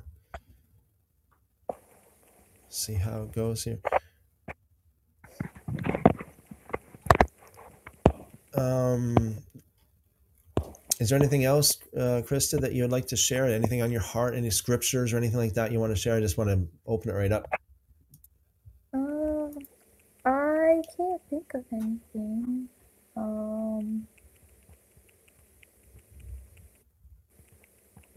I'll suggest this.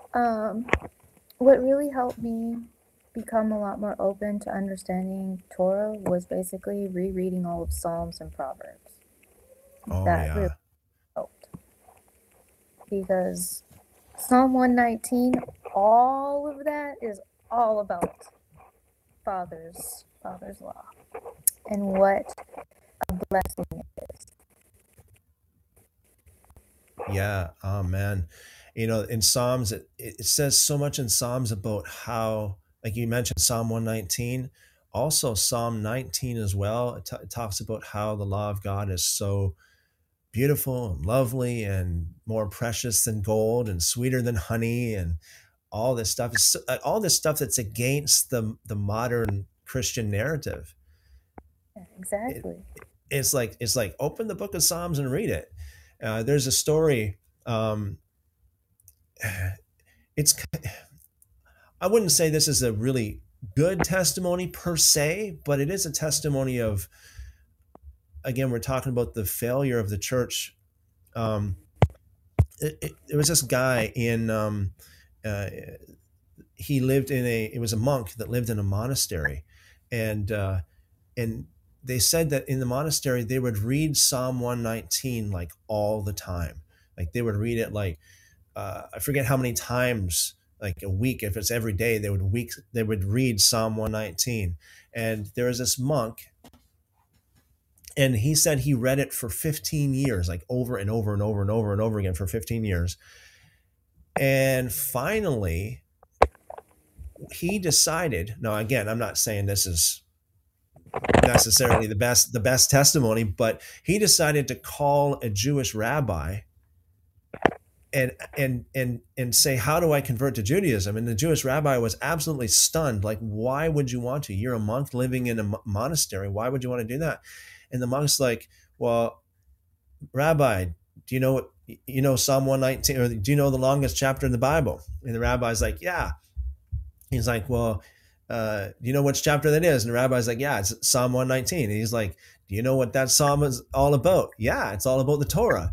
And he's like, well, I read that like every day for like 15 years. And finally, after 15 years, finally, I said, how come we're not doing any of this? It talks about the law of God. So like everything is just, the law of liberty, freedom. It's just so good and precious, good, holy and just, and every possible, positive praise that you could have for the law of God. And the monk's like, I just can't stand it any longer. I can't keep on reading this psalm without saying, I have to do I have to commit myself to the Torah because, and he didn't know anywhere else to turn except for a Jewish rabbi to convert to Judaism. And that's why I say, it's unfortunate that the church that he was in didn't provide the solution.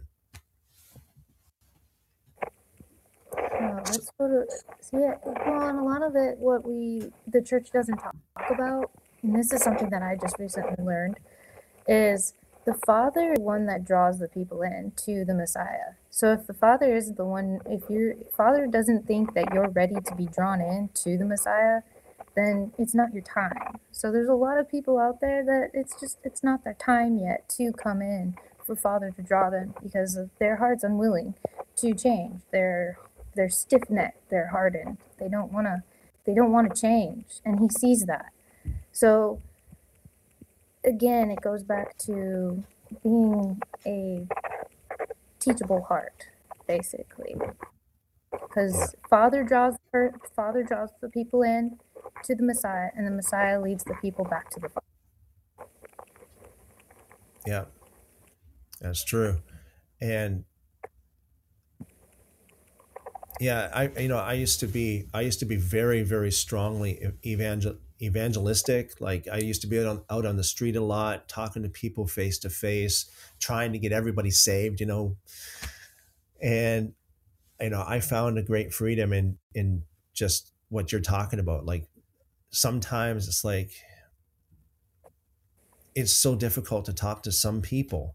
And when I just came to the point of realizing, you know what, some people are just not there, like the Father hasn't really drawn them. And some people, I think they'll unfortunately they'll never be there. They'll never get there. So when I finally came to that realization, it really gave me a lot of freedom.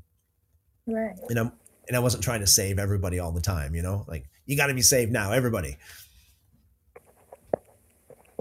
Right. Because that's what I was taught. It's like, who cares about what I'm doing? Because I'm saved by grace. So I need to go to my next door neighbor or the homeless person that's living underneath the bridge, and I need to share the gospel. But what about working out our own salvation with fear and trembling? What about focusing on us changing, ourselves changing inwardly and out? Because if you aren't willing to work at it, which is what James talks about, is we got to work our own salvation. I think it was James, or was it Peter? I'm sorry, but we need to be focused on our own salvation instead of pointing the finger. Like, we're not all going to agree on the same thing because we all have different beliefs. We all understand or have different interpretations. We're all on different levels. Father has us on the same path, but he's teaching us all in different ways. And I think a lot of people forget about that. Is we grow when Father sees that we're ready to grow, but we also have to be pliable to let him work in us. Yeah, absolutely. We have a comment here. I want to, if you wouldn't mind chiming in, somebody asked about spiritual warfare, and I think maybe I'll answer that question in a minute. And Krista, since you've been involved in witchcraft, you might have something to say about that as well. But first of all, I want to get to this comment here. It is ABI for short, says, that's interesting. I've never looked at Psalms and Proverbs in that manner. I'll have to go back into it again with that new understanding. Let me just add this as well. The Psalms, not only does the Psalms and the Proverbs speak so highly and so much of the Torah, but it also brings out other things too. Like, for example, the idea that there are people that are righteous. The book of Psalms actually says a lot about the righteous. I'm just going to quickly do a certain, that again, that is, thinking for, you think for yourself, you read for yourself. When you put that up against the modern narrative is that there's none righteous. Nobody could ever be righteous. But in the book of Psalms, let me just get this here. In the book of Psalms, 78 times I got here. 78 times it talks about the righteous people. And so if there's no such thing as someone who's righteous, why would it mention it 78 times in the book of Psalms, like as if there are righteous people? And that's another thing. Like, for example, just a quick little peek here, like Psalms 1:5 says, the wicked will not stand in the judgment, nor sinners in the assembly of the righteous. So, like, it sounds like there is actually an assembly of the righteous. Lord watches over the way of the righteous, but the way of wicked leads to destruction. And so we got all this, like, the sacrifices of the righteous, offer the sacrifices of the righteous and trust in the Lord. Surely, Lord, you bless the righteous. So, yeah, like when you read the Psalms and the Proverbs, you'll come across all these different things that you kind of have to step back from the narrative and say, okay, so let me reassess here. What do you think about that, Krista? Sorry, I missed some of that. My bad. My cats. Oh, no problem.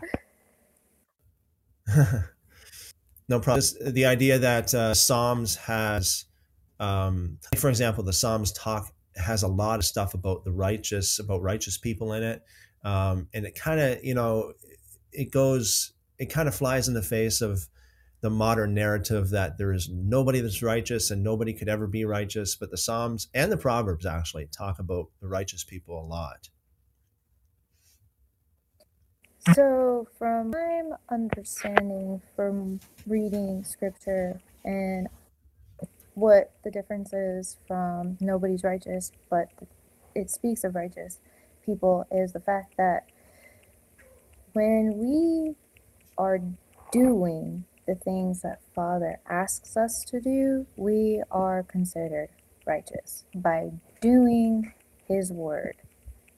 And if we're not doing it, and we're going and doing our own thing and doing it our own way, then we're not necessarily righteous. We're being selfish. Being selfless is what makes you righteous. Yeah, excellent. And if I can add to, Paul said, "There's none righteous, no, not one," and he was quoting from Psalms 14, and it's not really a direct quote. If you go to Psalms 14, let me just quickly here. Psalms 14 says, the fool says in his heart, there is no God. They are corrupt. Their deeds are vile. There is no one who does good.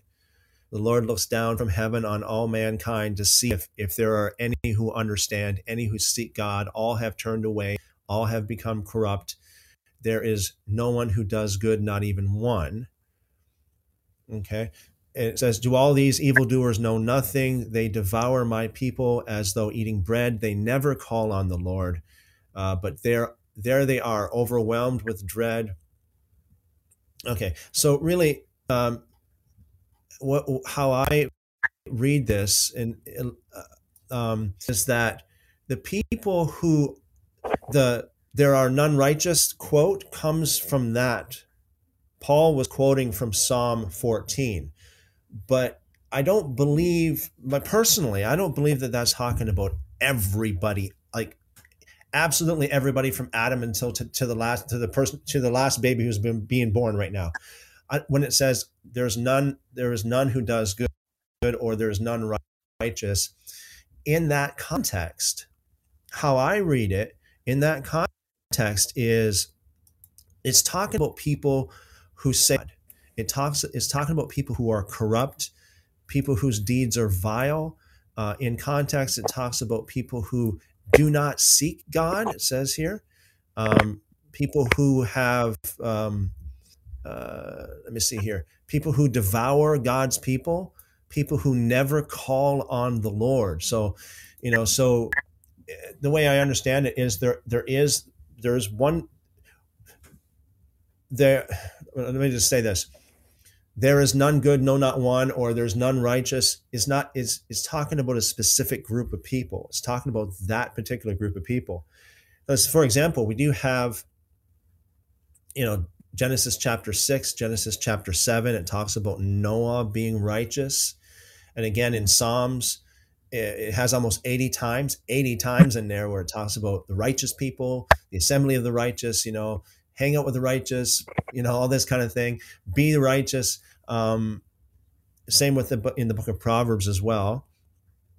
It's almost like that scripture, all of our righteousnesses are like filthy rags. Everybody likes to quote that one. But in context, if you read that, it's the same thing. It's the verse of that, it says that God, God, for let me just make sure I quote this properly, or else somebody will say, "Hey, he did, you misquoted the Bible."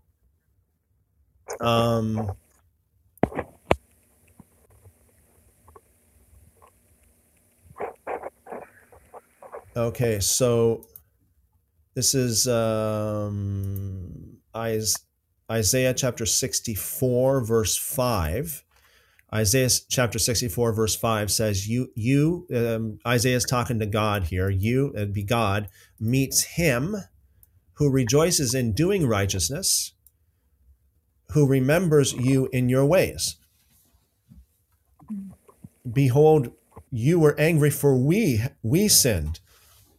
So notice there are two different groups of people, right? There's the him who loves to do righteousness, who loves to do what's right, and then there are the we who have sinned. We have become unclean. All of our righteous deeds are like a filthy garment. All of us have withered like a leaf. Our wrongdoings have taken us away. There's no one who calls on your name. No one who stirs himself to take hold of you. So obviously, there's two different groups of people here. There's him who does righteousness, who loves to do what's right, and then there are the we who don't like to do what's right. The we who, the ones who don't call upon the name of the Lord, the ones who seek God.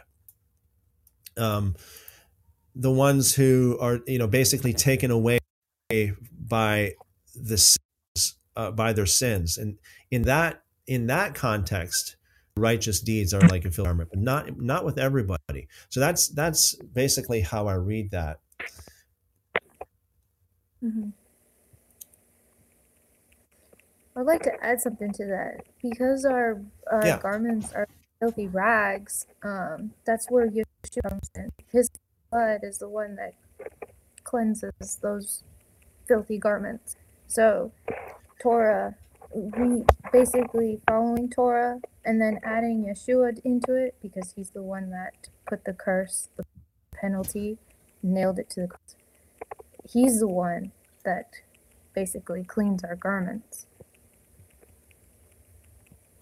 Okay, we got Thomas.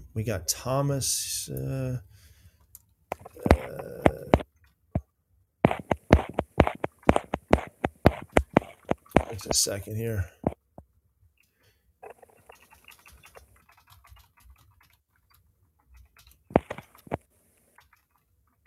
Thomas, I'm putting I'm writing you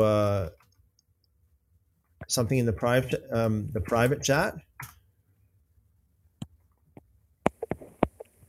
If you can respond to that. I'm not familiar with Thomas here. Just want to.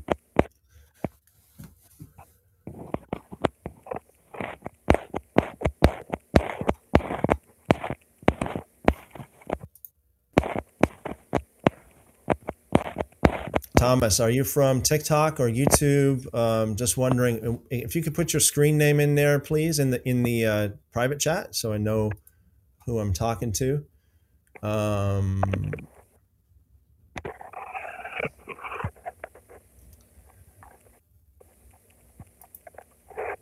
Okay, so Mark asked a question.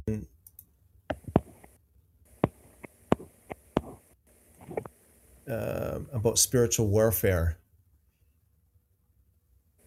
Now, Krista, I'm not sure how much time you have here. You're welcome to stay as long as you want. If you want to hang out, or if you have to go, no, either way doesn't. I mean, I really, really appreciate you coming on here and sharing, but just so you understand. No. What's that? No problem. Oh, I appreciate the invite, so Father can get all the glory and honor.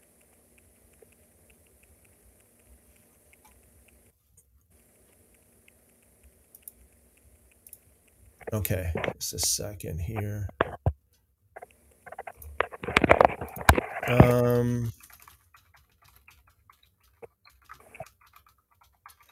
Just a second, Thomas.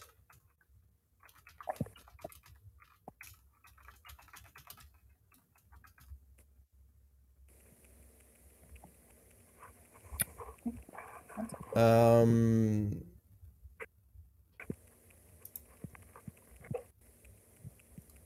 all right. So in the meantime, just a second, Thomas. I'll be with you in just a minute. In the meantime, just talk about spiritual warfare. Um,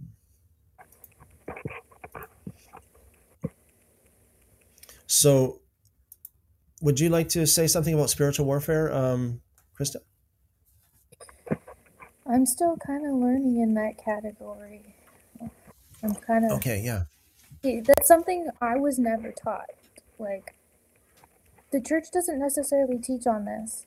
So there's a lot of people in the body of Christ that don't know how to deal with spiritual warfare or deliverance along those lines. I know I'm still learning. Okay. Um, I'll share what I have learned. Um, just a second here.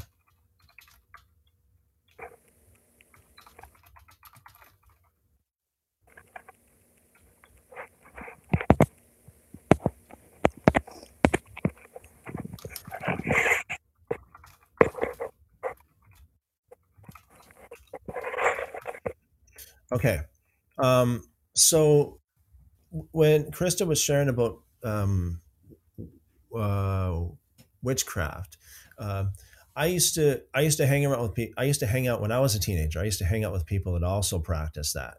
I wouldn't say that I practiced it that much. I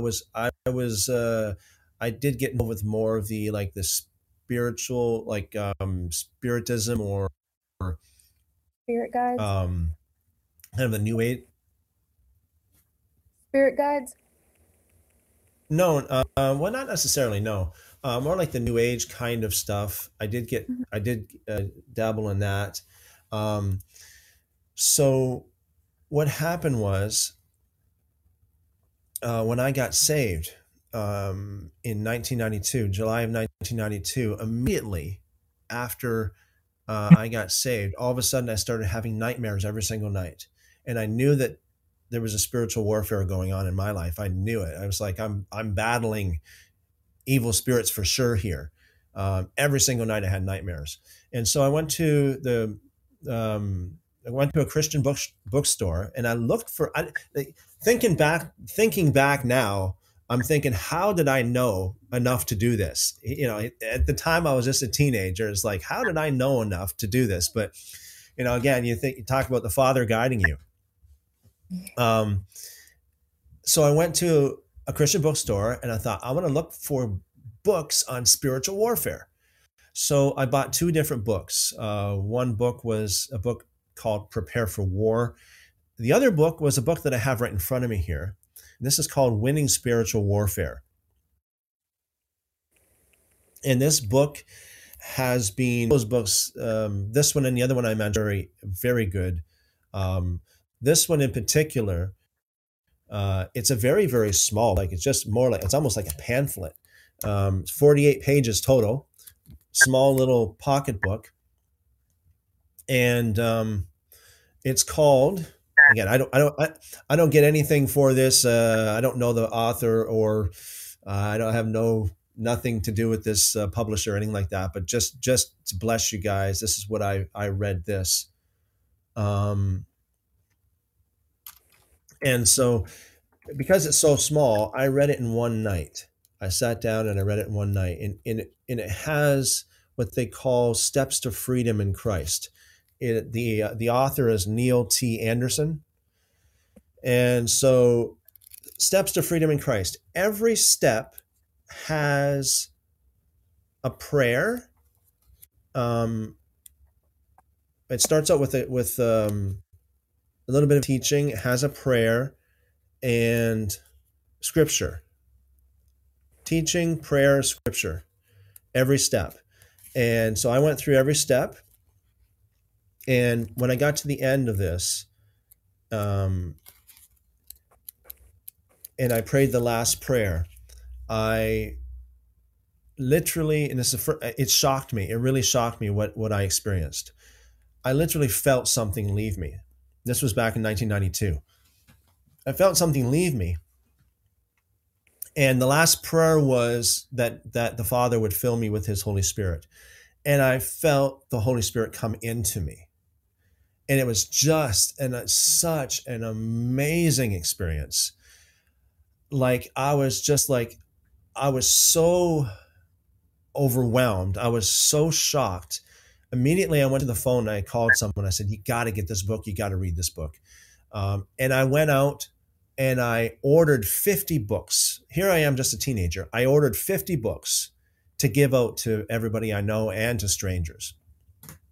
And so I learned a lot when it comes to spiritual warfare. I learned that evil spirits, a lot of times when they come in, when you have evil spirits or they're attacking you or they're this kind of thing, it's a lot of times they don't come. They have a reason that they're there. You did something that would welcome them. You did something that would open the door, like for example, witchcraft or using a Ouija board or New Age or any of these kind of things. Basically now, since what I know now, basically anything that violates the Torah, really, anything that violates the Torah does open the door to evil spirits. And so, although it doesn't say that in this book, this is more of a Christian, like not a Torah kind of book, but it does have Torah principles in it. Step 1, counterfeit versus real. I think that's talking about like counterfeit. It does talk about like astral projection, Ouija board, clairvoyance, all these, and New Age, and all the different religions as well. Basically, to renounce the counterfeit religions and accept the real. Step 2 is deception versus truth. Very similar to that, like renouncing all deception. Step 3, this is a big one: bitterness versus forgiveness.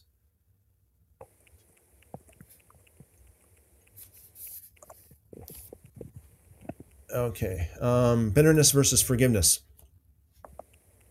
What it does here is it challenges you to think of everybody that you are bitter against, and to pray that God would show you people that you have not forgiven, people that have done something against you or something against someone that you love or someone that you, or some people that you sympathize with. And it takes you through that, and you can, you make a decision to forgive that person, whether you feel like it or not. You decide to forgive that person. Anyway, all these steps here. So what I have learned about spiritual warfare is, number one, a lot of times the devil or evil spirits can be in someone's life because of something they did. It can be because of someone else did too. Like if you're a victim, that can also be an open door. If someone has done something to you, and if that has not been dealt with or forgiven, that can also be an open door.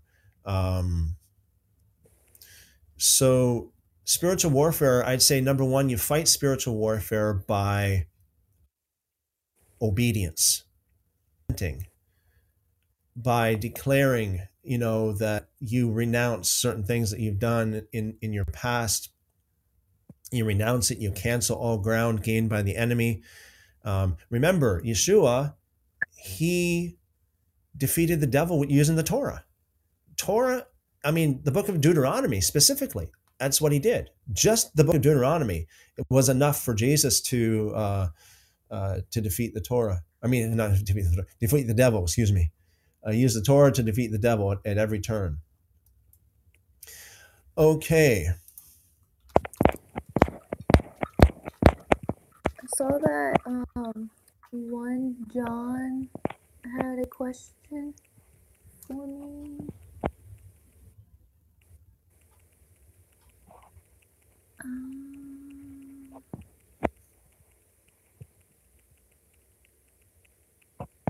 Let's see.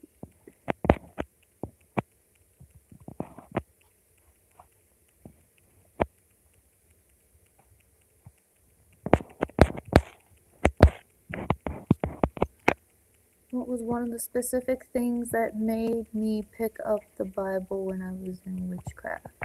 Is what he asked. That's actually a really good question. Okay, it's right here.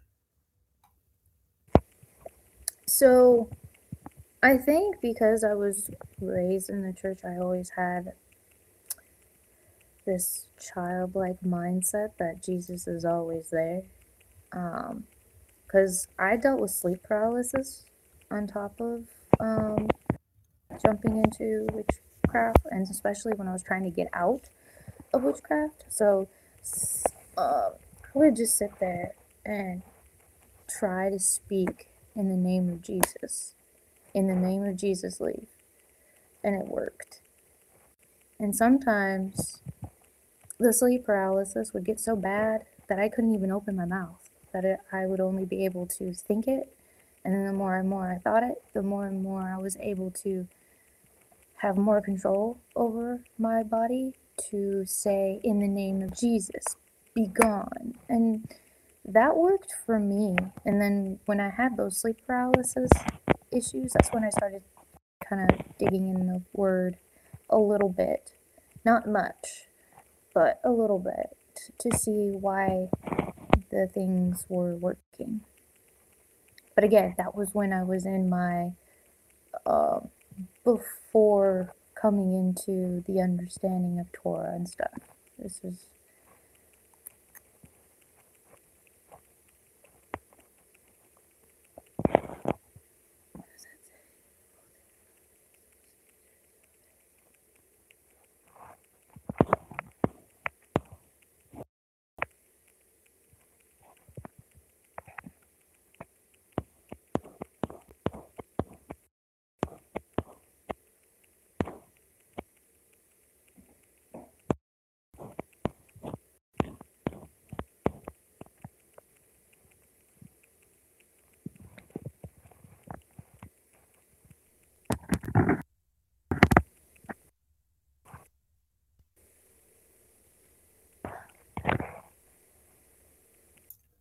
Thomas, welcome, Thomas. How are you? Fine, how about you? I said, fine, how about Good. you? Good. Thank you. Good. Yeah, I've never done this before, so I don't know if you can hear me very well or not. Yeah, I can hear you. How you got something on your heart you'd like to share? Or? Well, sitting there when Krista started talking about her testimony, it actually coincides with a lot of stuff that I actually went through. And I'm just going to try to make it quick. I don't want to draw you out with a bunch of boring details, but I actually grew up in the church, Free Will Baptist Church. My family, we were in the church Sunday morning, Sunday night, Wednesday night. If we had revival, guess what? My butt was in church. And even as a kid, I started to realize that there were things going on, like, when it talks about the 10 Commandments, about how we weren't keeping the Sabbath. And I got brushed off and played off. I heard all the cliches like you talk about, like saved by faith alone, and so on and so forth. Now, I heard the once saved, always saved. And at one point,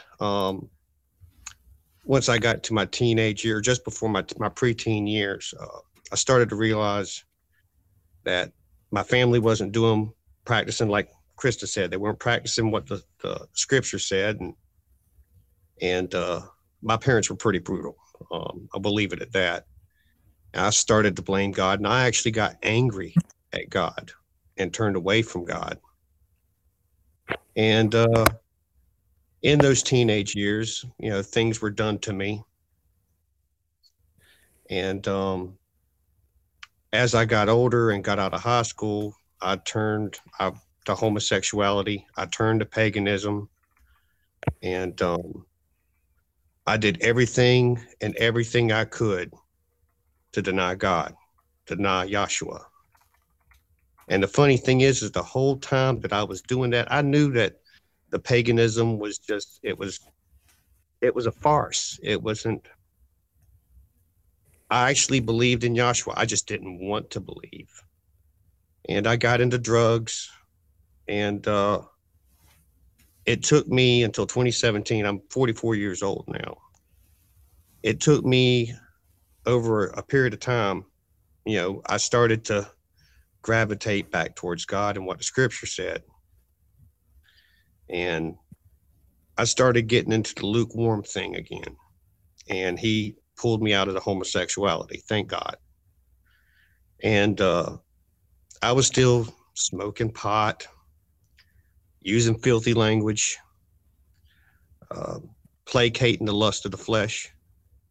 And in 2017, I just moved back to Myrtle Beach, South Carolina from North Carolina. And to be honest with you, I wasn't actually doing anything wrong at this time. One of the very few times I wasn't doing something wrong, I actually deserved something bad to happen to me. But I got shot. In fact, I had this hoodie on, this hoodie jacket, and there's 3 holes I show people sometimes. Because if it wasn't for God, I would not be here. There is 3 holes in the hood of this hoodie. So the only thing that could have happened is the bullets flew around my head or they went through my head. Either way, I got hit in the arm, I got hit in the leg. And I'd love to say that that's what immediately after I turned to God completely, but I didn't. It took me about another year and a half. And I got into a low point. And because even when I had money back in the day, because I sold pot, I sold cocaine, I had money. And most people would consider my life to be a happy life at those points. And I realized that I never had been happy. And I felt empty. And I got on my knees in the front yard. And I decided my way didn't work. Excuse me, I'm sorry, I'm getting a little emotional. And I begged God to forgive me and to show me the way he wanted me to go. And I started truly trying to seek him. And I started going back to what I'd originally known was, Baptist doctrine. Started going to Baptist churches. And I'm here to tell you, I had some preachers run me out because I started reading the scripture for myself. And they didn't like the fact that I was telling them what scripture said, that we're supposed to be keeping the Sabbath. If you love God, you obey God. And eventually over time, I started learning more and more, and kind of like the way Pharaoh hardened the heart of God, hardened the heart of Pharaoh. And he did that with some of these pastors. And I thank God he did, because I probably wouldn't have never left. And I started studying more in the scripture. And I'm actually at a Messianic synagogue now. I actually do security for the synagogue with a few others. But the thing is I thank God that I found Torah. I thank God that, he gave me the realization and opened my eyes to what's in scripture. One of the things you talk about is these Paulians, the antinomians, I think is how you say the word. Yeah. And like I said, I used to be one of them, and I tried to talk to people all the time. I try to show them. I mean, if they want to say that Paul says this, Paul says that, Paul doesn't say what you say he's saying. And you try to show them in the New Testament that the law is still relevant, especially in 1 John. And you try to show them, that, even in James, you hear the people say, faith alone, faith alone, faith alone. Well, 1 James 2:24 tells you it's not by faith alone. And it just befuddles me sometimes how people say they fear God, but yet they don't obey God.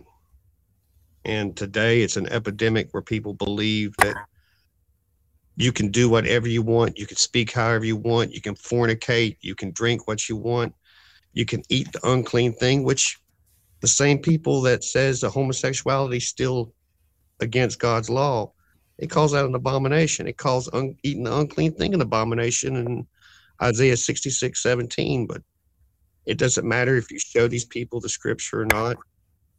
They don't want to hear it. And as far as going out, y'all were talking about evangelizing. I actually went and got a banner about a couple of years ago. And occasionally I need to get back out and doing it more. Give out the Bibles, go out with the banner. I'm not one of those.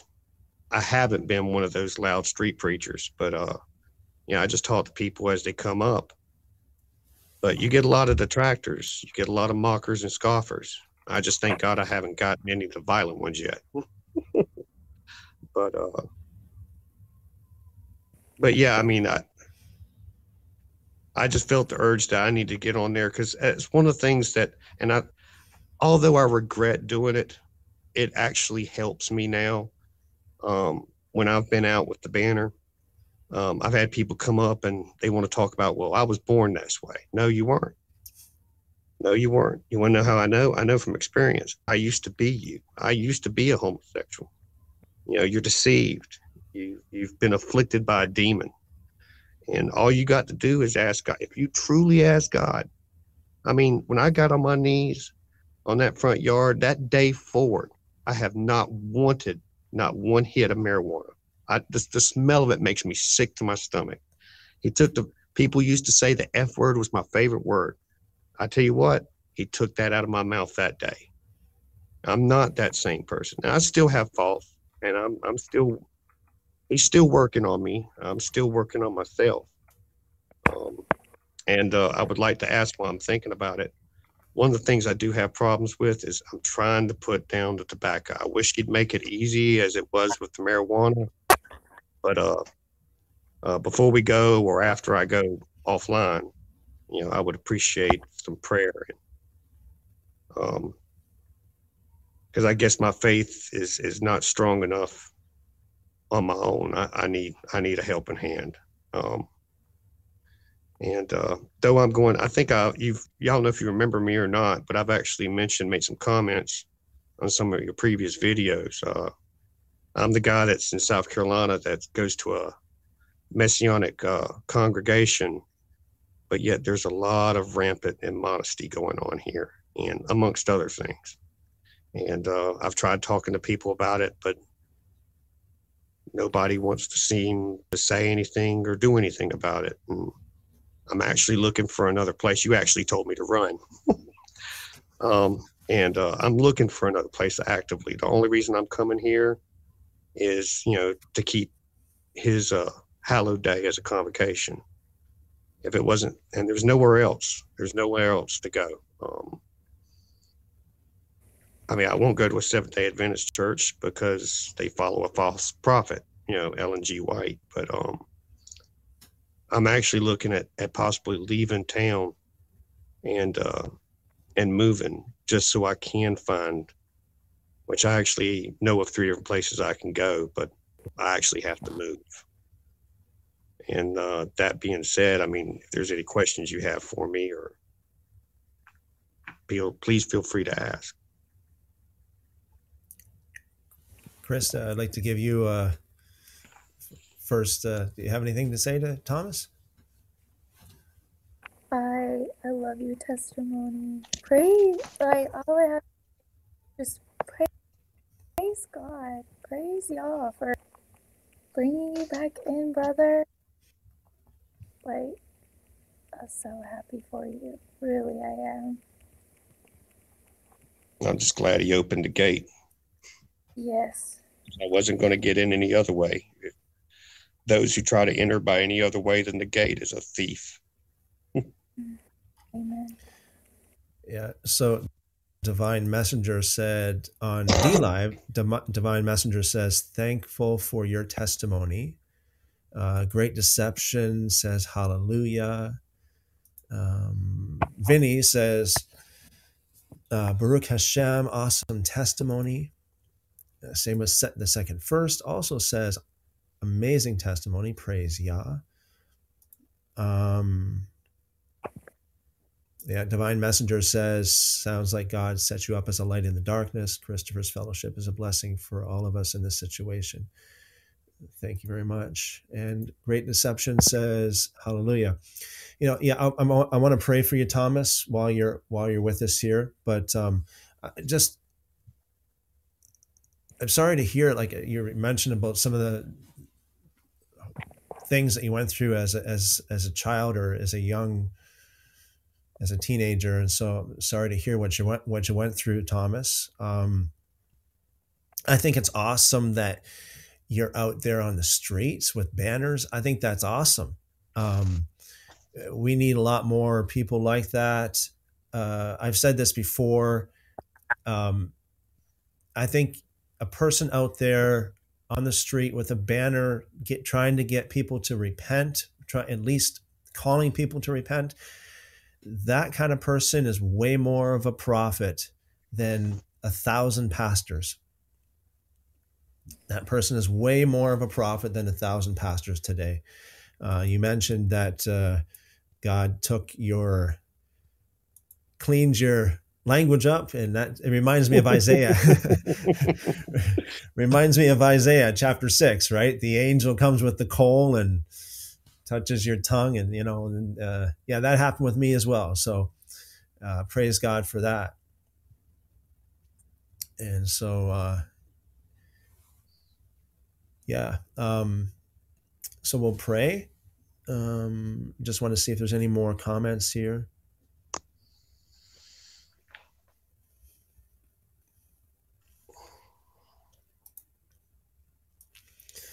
Yeah, okay. So everyone, as I always say, everyone within the sound of my voice, and I think there'll be some people that are listening to this, not necessarily watching, but I think some people put it on and listen to it. So anyone within the sound of my voice, join with us. We'll pray for Thomas. And Thomas, I really appreciate your humility. I really appreciate what God did in your life and what he's doing in your life. I think it's awesome. Keep pushing through, keep plugging, just keep on plugging away at it. He will take you from glory to glory, from faith to faith, so to speak, and really grow in the knowledge of the Lord. And just got to keep struggling against the flesh, seeking what you can, and all the ways you can to please and obey him. If you're not obeying him, you don't love him.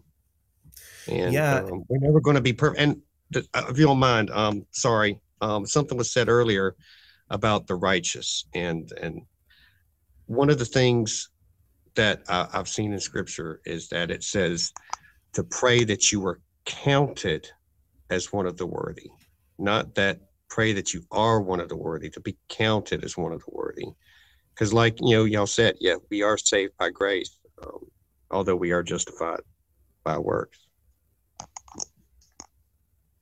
Okay, Thomas, we'll pray for you. And again, I appreciate your testimony. Appreciate you, brother.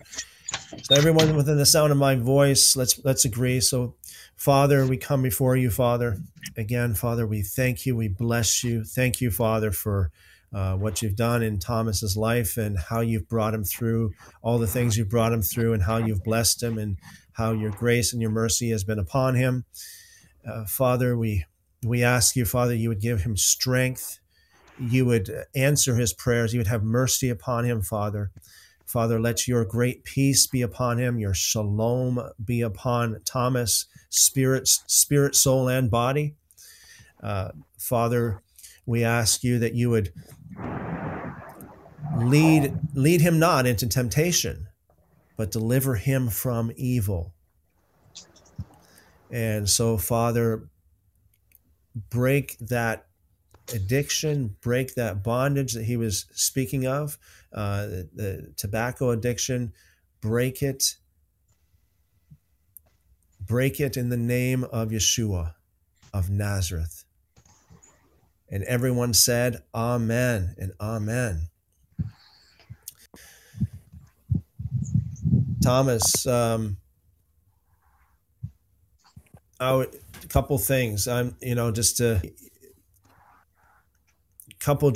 little piece of pieces of advice I know you probably know. At least the first one I'm going to say is in struggling with that, I speak from experience as well. You know, a lot of times you have to change your circumstances, right? Don't go to some of the places you used to go, you normally go to. Hang around with the people that you usually hang around with. Even the stores that you're tempted to buy it there, you know? Okay. And also, number two is to grab it by faith. And when you have a temptation,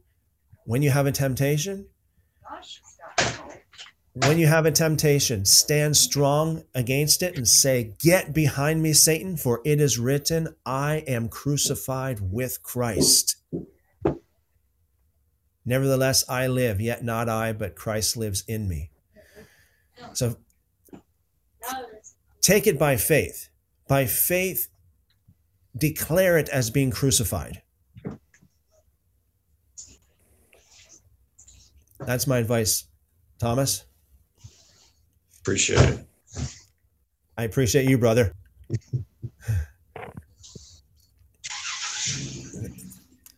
Okay, so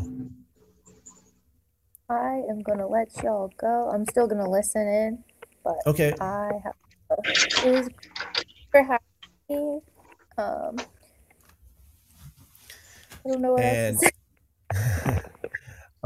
Okay, I appreciate it, Krista. Yeah, God, I pray that God really does a lot of. I know that you're reaching a lot of people on TikTok, and the Lord bless your channel, bless you, and you take that talent and you multiply. I know you are multiplying it. You are multiplying that talent. So the Lord bless you in your work, and thank you for coming on. I mean, your testimony was awesome, and hope to see you again very soon. Thank you. Okay. Shalom. Shalom. Okay, Thomas, you got to go now, or you want to hang out for a little bit? I'll hang out for a few. Oh, okay. All right. Let's see what we got here. So Divine Messenger, I think he's talking to you. Let me see here. Just got to scroll back in the comments.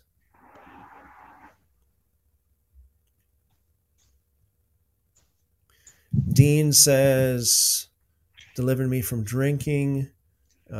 Jamie says, hi. Hi, Jamie. Welcome. Fearfully Confident says, we're here for you, Thomas.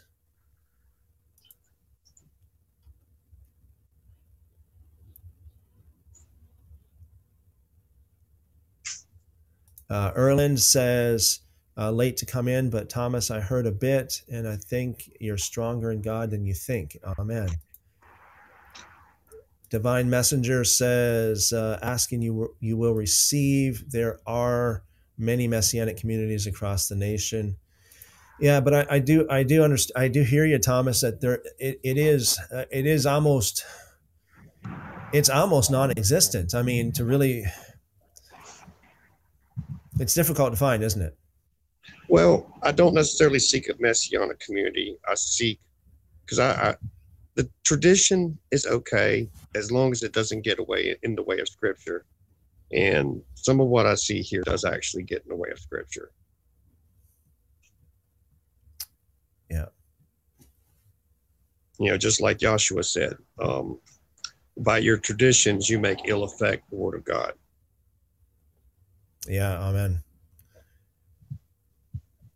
Jamie quotes, I think you referred to this earlier, Thomas, let no man deceive you. He who practices righteousness is righteous, just as he is righteous. Second verse says, amen. Jamie says, happy Sabbath from North Idaho. Byron agrees with the prayer. Amen. You have a ride? Dean says, Shabbat Shalom, brother.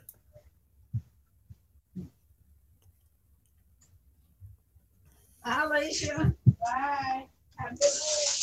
Love you. You too. Fearfully Confident advises 119 Ministries.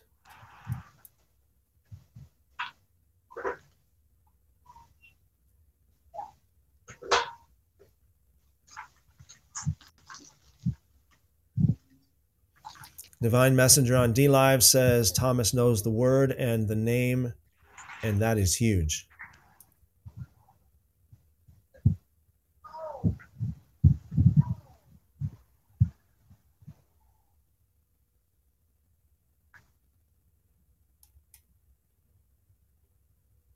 So what's that? 1 John 2:26. Yeah, I'm aware of that one, John. Yeah. I'm not sure what that's about. Is that Catholicism or something? Canadian. Yeah. It's absolutely, yeah. What can I say about that? Well, I can tell you for a fact people aren't born that way.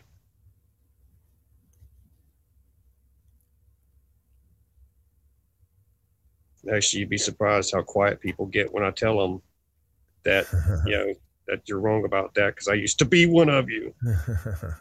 They'd have no argument after that. That's why I said I do regret what I did and where I was, but just like when Joseph Brothers figured out who he really was, he said, "What you meant for evil, God used for good." Now I'm paraphrasing, of course, but yeah. Taste of Torah on TikTok says Shabbat Shalom. Good to see you, brother. Good to see you. Hey, I know this is kind of off the cuff, not spare of the moment literally, but I'm not sure how many of you, I got actually a fair amount of people listening on different platforms other than TikTok right now. I'm live streaming on TikTok and on several other platforms.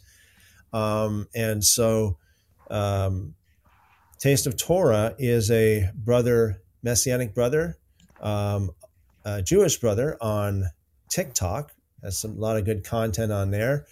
Brother, I know you probably, whether you have a few minutes or not, and I know this is off the cuff, maybe you don't have a few minutes, whatever, but if you do, I have in the past, maybe about an hour or so, we've been having different people just stop by on YouTube and just stop in, say hello. Had a couple, actually I have Thomas with me right now. Awesome testimony. And we just heard from Krista. Krista's on TikTok. She is Spreading His Love 444. She just told a testimony. Brother, Taste of Torah, if you want, Yitzhak, I think it is, right? If you want to just jump on YouTube, I know, again, I apologize for the last minute thing, but if you want to, even if it's just for like 3-4 minutes and say hello to everybody and just say a few words, you're welcome to do that. If you want to do that, go over to YouTube, to my YouTube channel, and you'll find the link in the description to join as a live guest. Like I said, it doesn't have to be long. If you just want to just jump on and say, hey guys, this is who I am. This is, you can, whatever you want to do. You're welcome to do that if you want.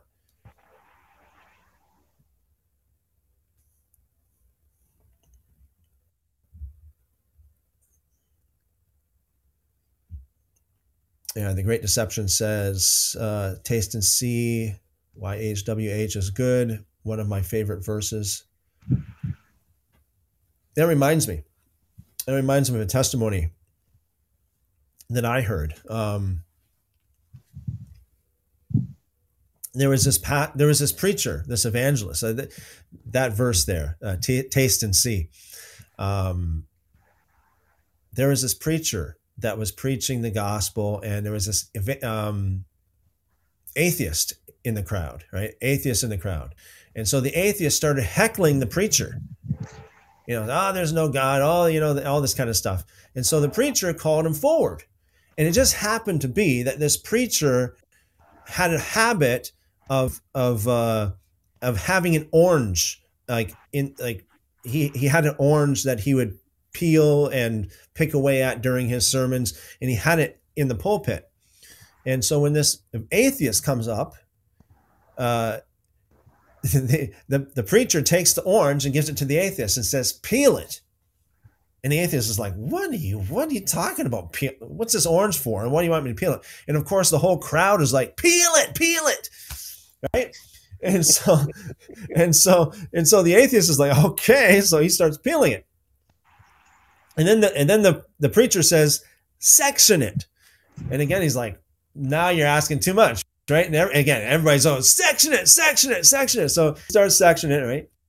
And then the preacher's like, okay, thank you very much. And he's eating the orange, and he ate the whole orange that the atheist peeled and sectioned.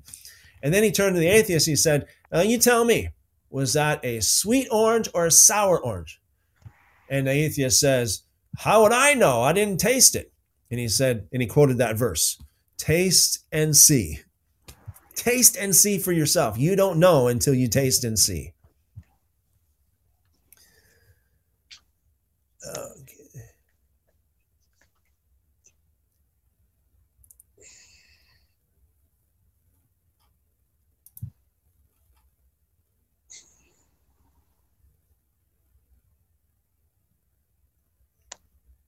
Okay. Krista says, MTOI is one of my favorite to learn about the Torah. Rabbi Steve is a great teacher. Vida says, thank you so much, sir. Elohim bless you. Bless you all. Good night. Good night, Vida. Good to see you as always. Blessings multiplied to you. Okay, yes. And let me just put this up on the screen for the interested. Krista's TikTok channel is Spread Your Love 444. I'm sorry, didn't I say spreading his love earlier? Maybe I was wrong. I apologize if I was wrong. It's Spread Your Love 444. Okay. So that's where you can find Krista's content. Oh, okay. I guess I was right. Sorry, wrong. Spread his love. Okay. Spread his love 444. Yeah, that's it. Spread his love 444. Okay.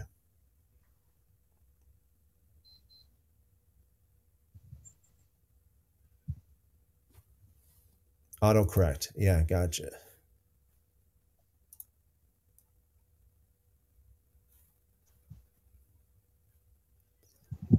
Okay.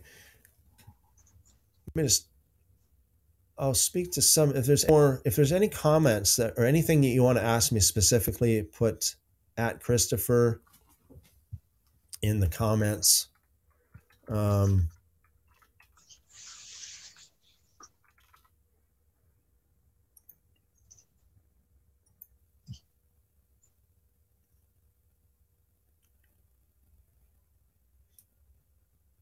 Okay, just looking through the comments here.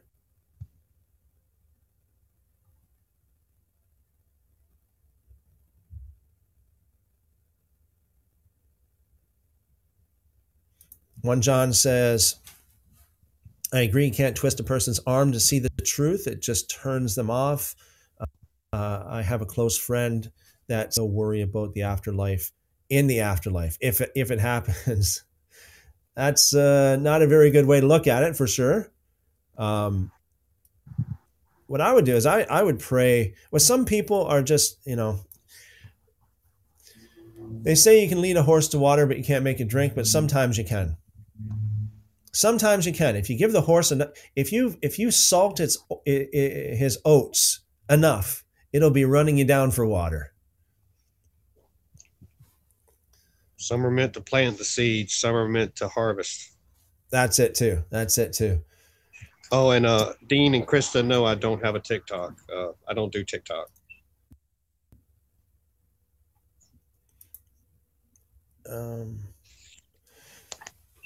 You know what, Thomas, since you're talking about being out there on the street with a banner, it reminds me of a lot of people. They say, I've seen this actually in a video where people go up to some of these street preachers and they say, how many people got saved today? How many people came today? They would challenge some of these street preachers like that. It's like, like, don't you understand that there are people who sow the seed and then there are people who harvest? It's like going to if you're around or if you're familiar with the farming communities, it's like going to a guy who's planting the crop and stopping him and say, "Excuse me, how much did you harvest today?" It's like he'll look at you like you're crazy.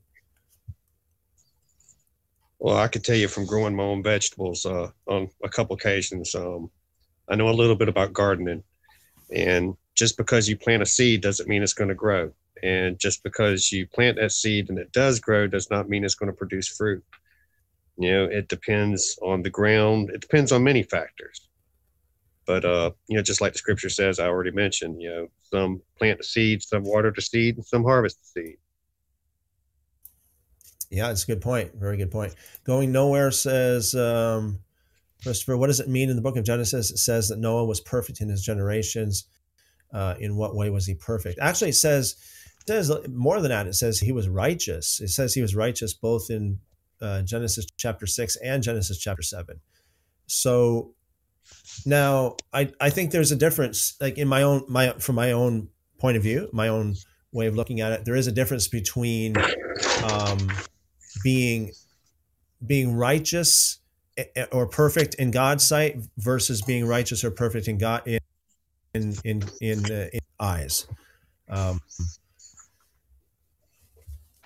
Like Yeshua says, be perfect even as your heavenly Father is perfect. But it doesn't mean to be perfect in the eyes of men. Being perfect in the eyes of God is different. Like, for example, you can you're walking down the street, you can trip. That's not perfect. That's not a perfect walk. Is that a sin? No, it's not.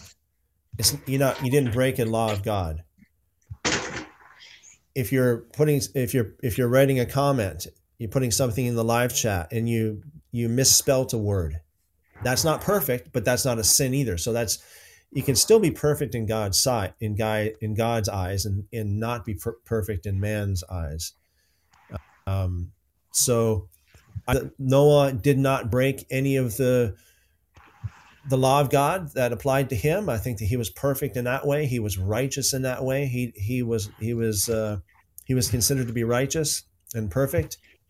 Perhaps not according to the eyes of man, but in the eyes of God, he was.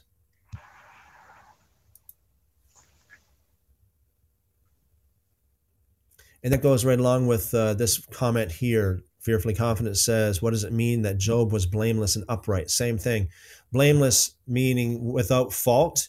In other words, you could not point to Job and say, hey, you missed it here. You sinned here. You broke this commandment. So you cannot blame him for anything because he did not. He was righteous. He was blameless. He was upright. The word upright, for some reason, I have an inkling that the word upright could also mean righteous. Let's take a look at that.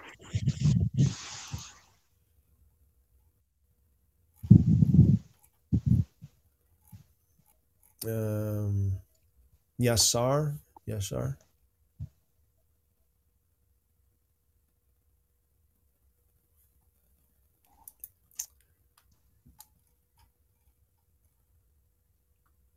So the word upright is yashar in the Hebrew, which is translated right or upright, righteous, straight.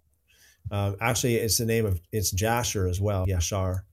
But yeah, so basically that Job was pretty much, he was sinless in that aspect. He did have a problem with his pride, though, as we read that he needed to have a little bit of an attitude adjustment. But apart from that, he was all good.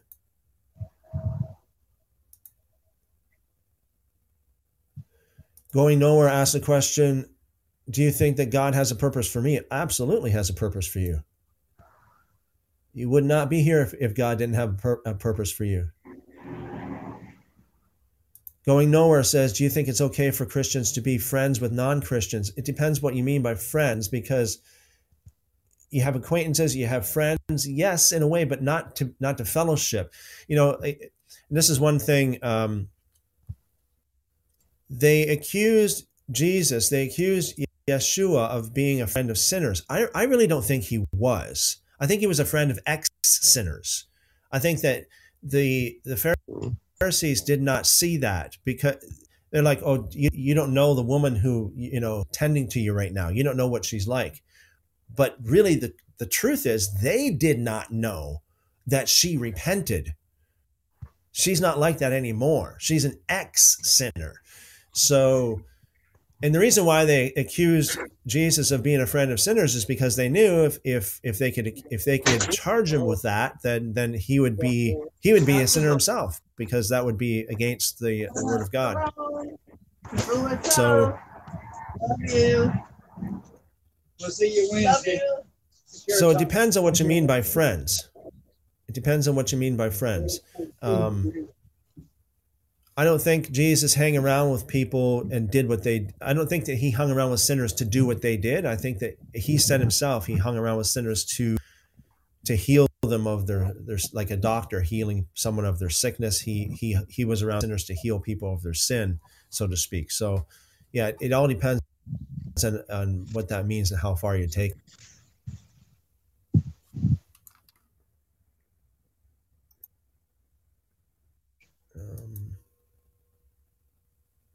You want to say something, Thomas? Yeah, I was just going to let you know. I was going to go ahead and head out. I'll just watch you on the live chat and just watch and watch from there. Other than that, I'll just say, bless the Lord, King Eternal. Amen. Thank you very much, Thomas. Your testimony was very awesome, and encourages a lot of people. Thank you very much. I hope it helps somebody. I know it. Shalom, brother. Thank you for coming on.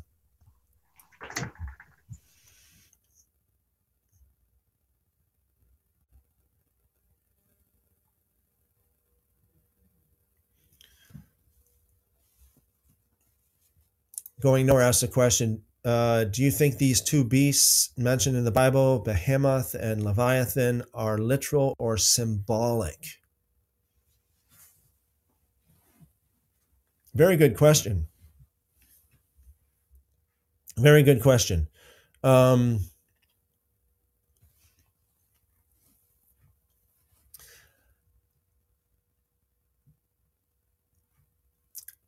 don't know for sure.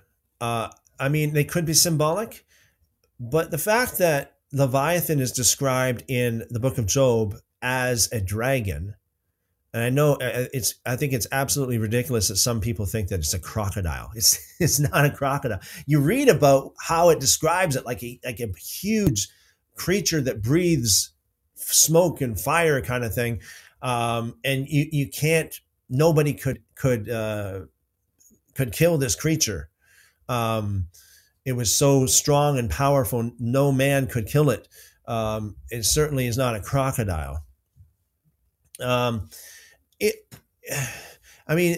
kind of the Chinese culture of the dragon kind of, corresponds with Leviathan in the Bible. So, I mean, if the Chinese tradition of the dragon is literal, in the sense that they believe or they have evidence that a literal dragon actually existed, then that would be Leviathan.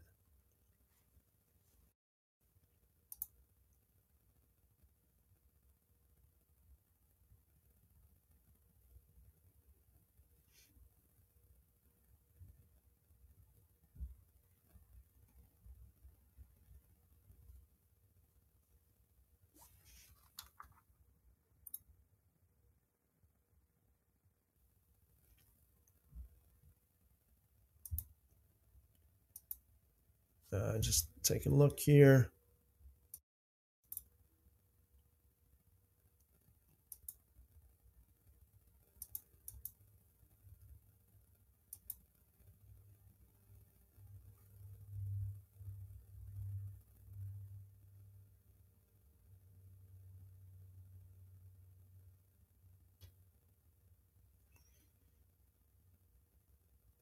The second first, have you heard the rabbit hole that perfect in his generations meant that it wasn't contaminated by fallen angels? Yes, I've heard of that.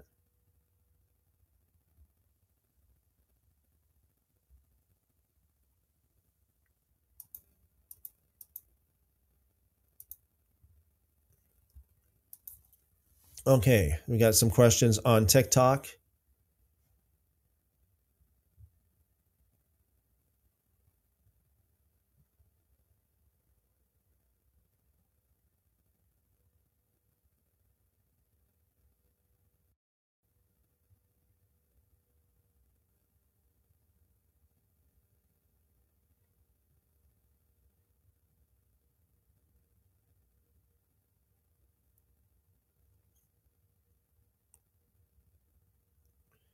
Marcel asked the question, do you believe in spiritual gifts? I do believe the spiritual gifts are in operation today. Yes, not as common as people would like to believe, but I do believe they are in operation.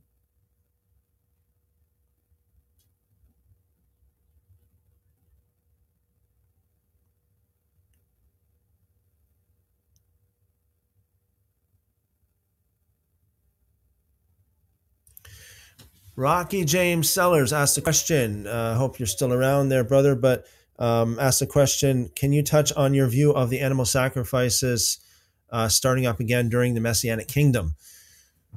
Yeah, it's pretty clear that it will be animal sacrifices in the Messianic kingdom.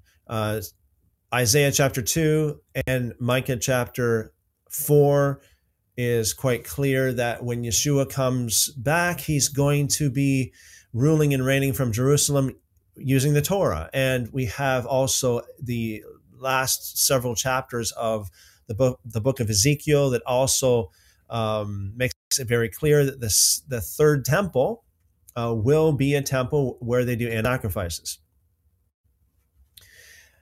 Acts chapter 21, we have James, the leader of the church.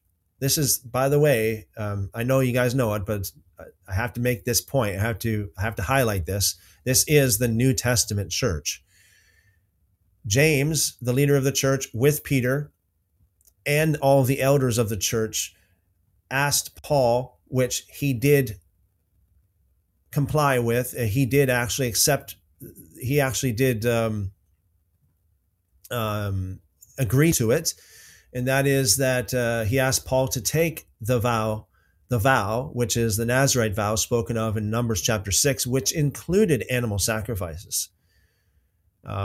So we have evidence that the disciples and the early church, the New Testament church, the original disciples, actually did continue to do animal sacrifices after the crucifixion, resurrection, and ascension of Yeshua. The reason why they don't do it today, the reason why is the same reason why a lot of Jews do not do animal sacrifices today, and that is because there is no temple. And because there is no temple, you cannot fulfill the law without the correct place or people to do it. So they don't have the correct place, have the place or the people to do it today. So therefore, that part of the law is not able to be fulfilled. But it will be, according to Bible prophecy, as we were talking about Bible prophecy earlier. I do believe it will be reinstated by the Lord himself. So I think it's you got to realize too that by far most animal sacrifices in the Bible were not sin sacrifices. Most of them were not. Most of them were sacrifices to stock the feasts or to feed the poor, to feed the widows, to feed the Levites, all kinds of other reasons, but not not sin sacrifices. Although there were some sin sacrifices. So yeah, I think animal sacrifices will be reinstated. And there's nothing wrong with it. Nothing wrong with it. Even if they do animal sacrifices as per Torah in the sin sacrifice doing the sin sacrifices. It's almost like, look at it like this. When you partake of the Last Supper, it's actually, according to the Synoptic Gospels, the Passover meal. And Yeshua said, this is this wine is my blood, and this bread is my body. Take this in remembrance, do this in remembrance of me. So if you can partake of the Passover meal in remembrance of Yeshua, would it be wrong in the Messianic kingdom to partake of the animal sacrifices in remembrance of Yeshua? Question. That's my question.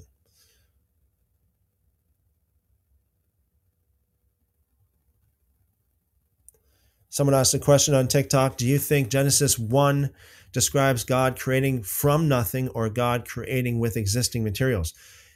From nothing. From nothing.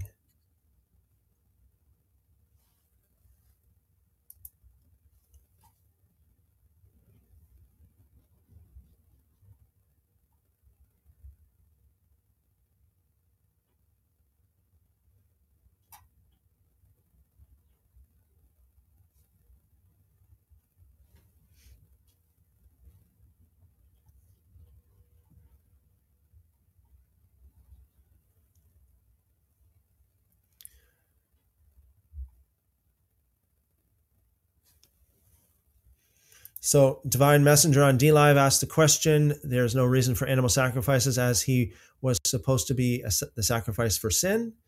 The Orthodox want to put animal sacrifices back in. So there is, nominal, mainline, mainstream Christianity they have a problem because, and I've been taught this, and I believe this, and I probably even preached this at one point in time. That is that Jesus is the fulfillment of the sacrifice for sin. No more, no less. I mean, if there's any more, he wouldn't be it would be adding to the word when you're not supposed to do that. If any less, then he wouldn't be a fulfillment of it.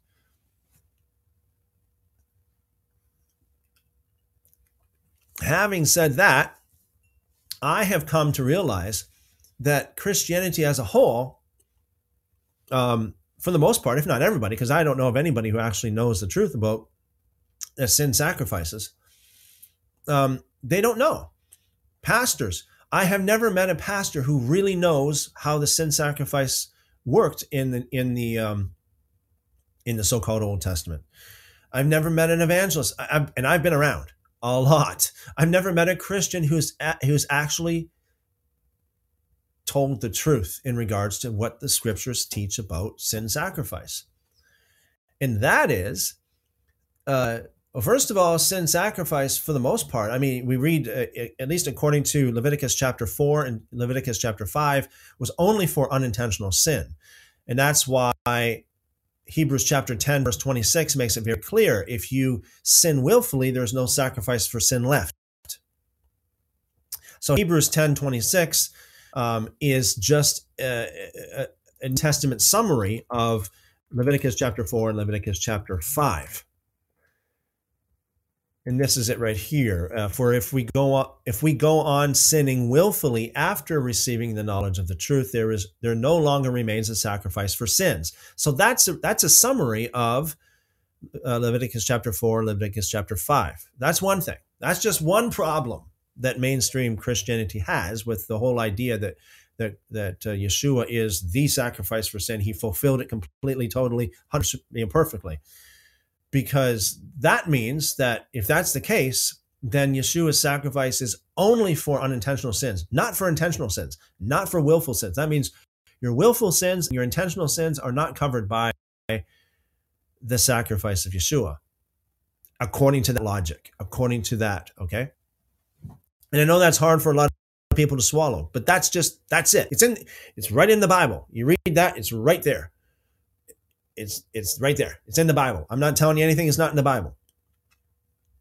Number two is, even if it is for, because some people might argue that it is anyway. Okay. But even if it is, it's quite clear in the Bible that sacrifice for sin is not always efficient and does not always work per se. We've read it many, many times over. Okay, many, many times over when God says, I am punishing, your sacrifices I'm not accepting because of your sin.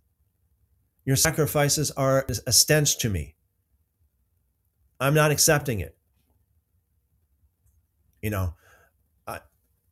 says that over and over and over and over and over and over again, many, many times throughout the scriptures. So if you read that and you think for yourself, you think, okay, so if Yeshua is the sacrifice for sin and he fulfilled the sin sacrifice completely, no more, no less, and he filled it perfectly, then according to the word of God, there are many instances where he did not accept the sin sacrifice because of someone's sin. So therefore, the sin sacrifice did not cover their sin.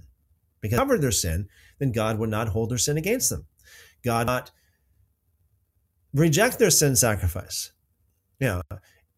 It's the whole idea of paying, like as if the whole idea of Jesus' sacrifice paying for your sins, as if like the modern Christian narrative that you owe a debt that you couldn't pay, and so Jesus paid it for you. I'm sorry, but that's just not the truth. I mean, it's not that you owe a debt, even if Jesus didn't, let me just say this, even if you're not saved, you are paying. You are paying a penalty anyway. You are suffering consequences, at least in that way. It depends on how you define paying or penalty and all that kind of thing. It's not that you owe a debt that you couldn't pay. It's just like, the soul who sins shall die. It's not like the soul who sins is not able to pay. No, the soul who sins shall die. You follow me? But that's not how the sin sacrifice worked anyway. The sin sacrifice did not work as if it was a debt that was to be paid. Like you owe something and you can't pay it, so Jesus paid it for you. That's not how it worked at all. That's not how it worked. That's why a lot of Jewish people today, if you preach that kind of thing to them, they're looking at you like, yeah, okay, bud. I'm going to go with the word of God, okay? And it's like because a lot of Jewish people, like they spend their lives studying the Tanakh, the so-called Old Testament, and so that's the problem. That's the problem. You don't really. Yeshua did not. If Yeshua fulfilled the sin sacrifice, if that's what his death was about, then there's a problem with the modern Christian narrative. Very good question, Divine Messenger.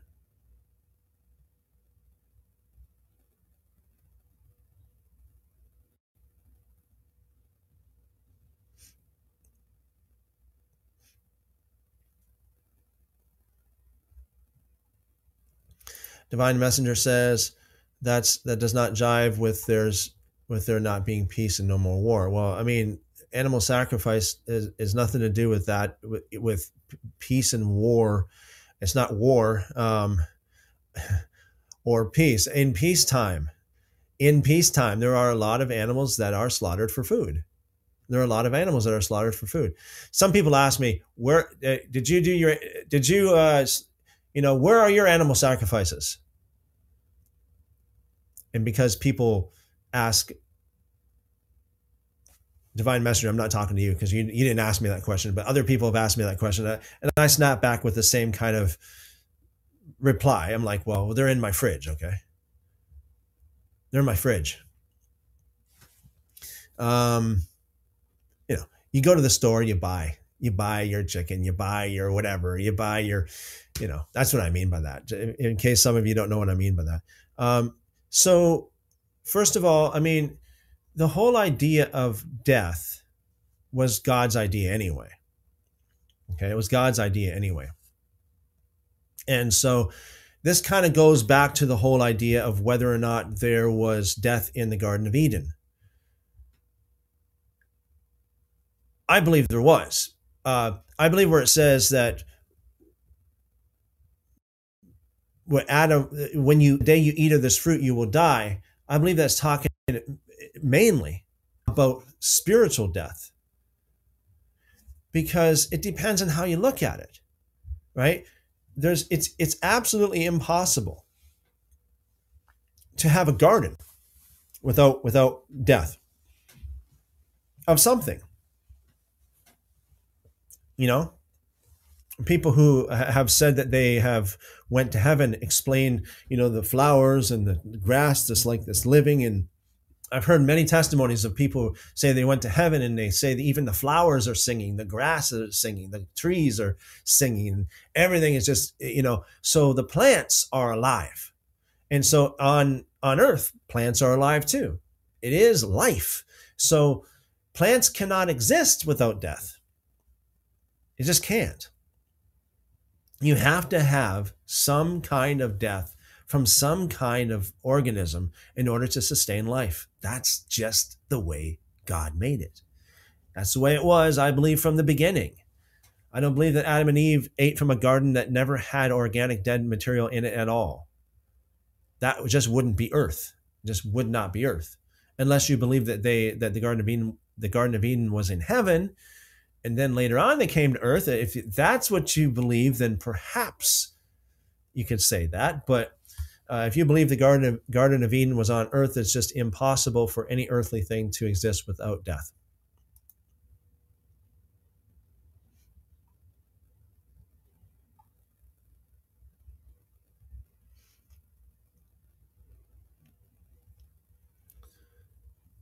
Divine Messenger says that's disgusting. God declares he wants obedience and not sacrifices.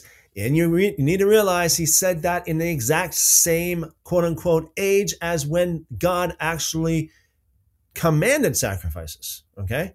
So you need to understand how that applies. Okay.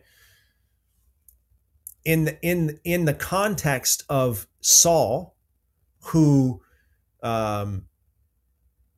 he thought that he didn't obey God, right?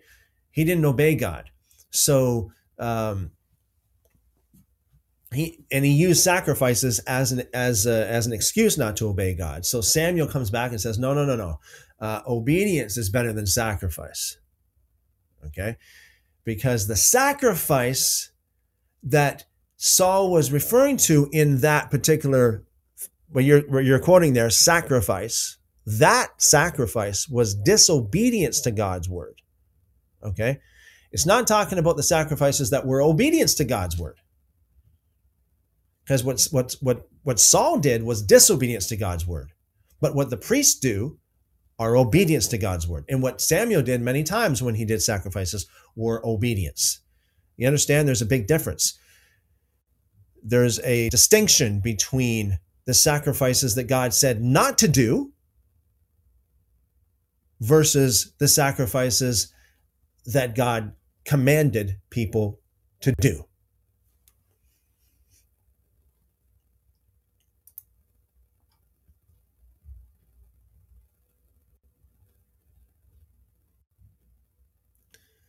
Seems like, Divine Messenger, it seems like it's a little bit tough to swallow that there were sacrifices in the New Testament. It's a fact. It's a fact.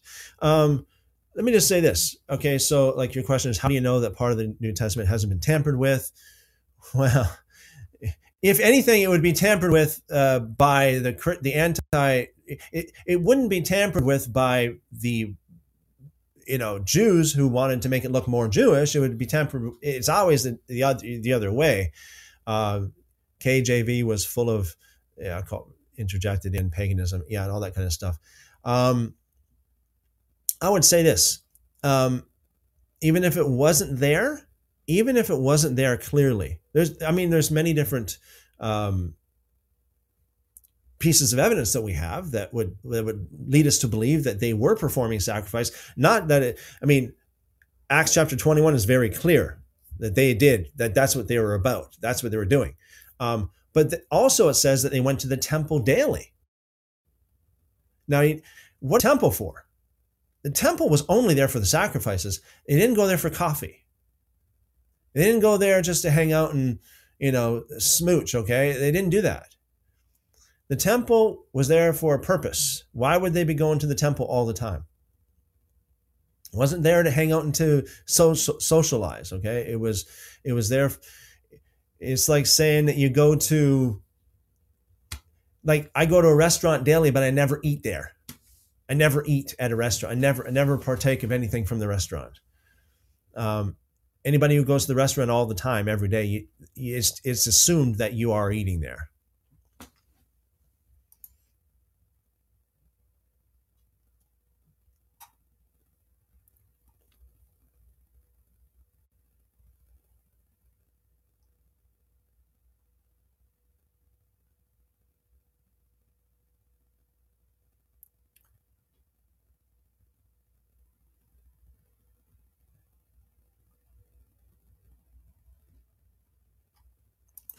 The Great Deception says, I do parallel the best I can, like the book of Tobit. Oh man, sounds awesome. And Lord willing, we will do something like that next month, right? Lord willing, we will do something like that live. Lord willing, we'll do something like that.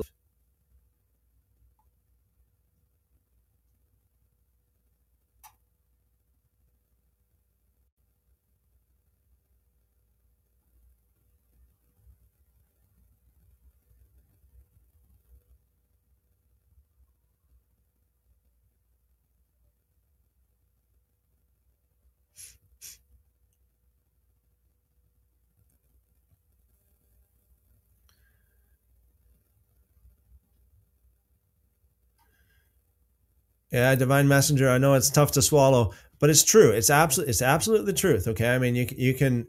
I encourage you to do what we were talking about earlier. Is just to step back and don't try to. Just step back and reassess. Okay, so you're talking about Egypt now, that and you're making a point here that God didn't want the sacrifices, all that kind of thing. The sacrificial system, when it comes to animal sacrifices, far predated Egypt. Okay, we go all the way back to the days of Adam and Eve, and God accepted and loved Abel's sacrifice, as well as Job's and Abraham's and Noah's and all the other ones.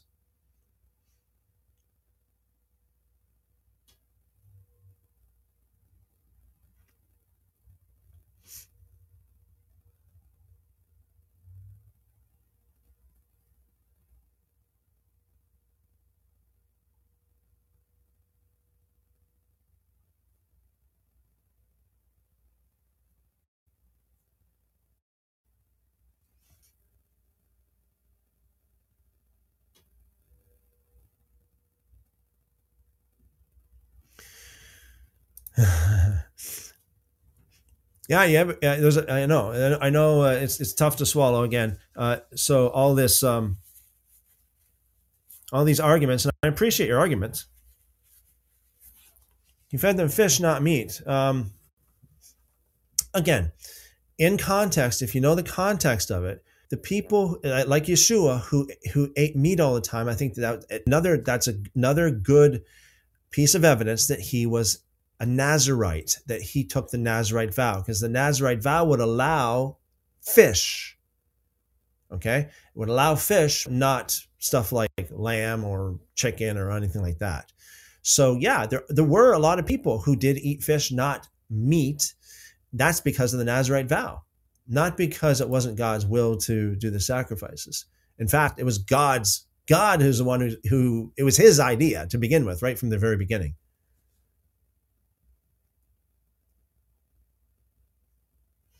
Brian, what do you think of What do you think a Christian's diet consists of? I heard raw meat is part of it, or supposed to be. Raw meat? No. So it depends. If you're a Nazarite, okay, if you take the Nazarite vow, if you're under the Nazarite vow, no meat whatsoever except for fish. But if you are not a Nazarite, which a lot of people, it's just optional, okay. I mean, if you're not Samson, if you're not John the Baptist, or Samuel, it's optional. And so that said, if you do not opt into the Nazarite vow, then meat is allowed. Just clean meat, as per Leviticus chapter 11 and Deuteronomy chapter 14. If you read those chapters, it's pretty clear what's allowed and what's not allowed in the diet that God wants you to eat.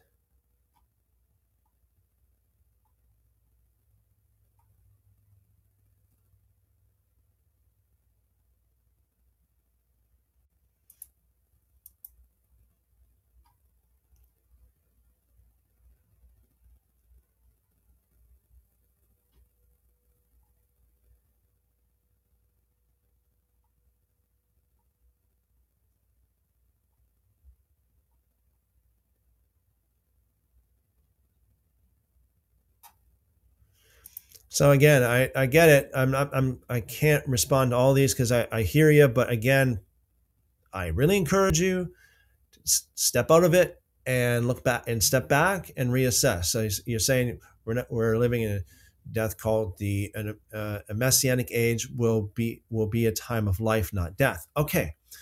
That sounds okay. I mean, that sounds great, but it's not in accordance with the Word of God, because again, the Word of God, the Torah being eternal, and when Yeshua comes back now as well, the Torah is in effect, but when Yeshua comes back and sets up, like in the third temple is established and all that kind of thing happens, why would God want the third temple to be built anyway if it was not for sacrifices? That's what it's all about, right?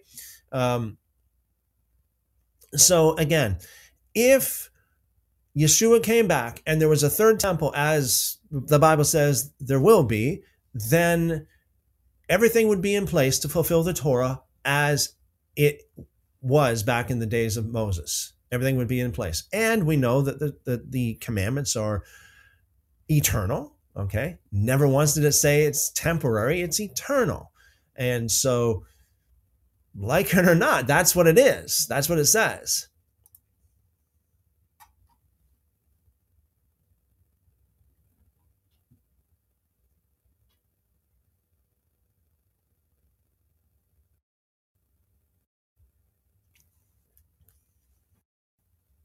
See, now again, I'm not gonna go on much more because when you deny everything, like I said to you before, last night we talked about this. You can reconcile anything. You can deny anything. I don't think there is no such thing as undeniable. You can deny anything that's presented to you, right? Somebody can say to you, you're watching Christopher Enoch right now. You can deny it. No, that's not Christopher Enoch. You can deny it, right? You can deny everything. And so at the same time, like you can deny, there's how many times, more than you can, I don't even know how, I haven't counted, but there's a lot of times when God commanded. But the divine messenger says God didn't command sacrifices per se. Where's that? Where do I start?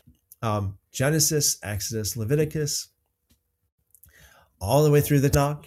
Let me say,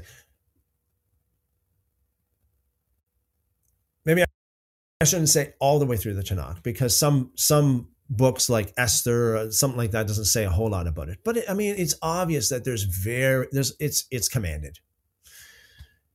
it's commanded so much that Christians use that as the foundation of their idea of, of salvation.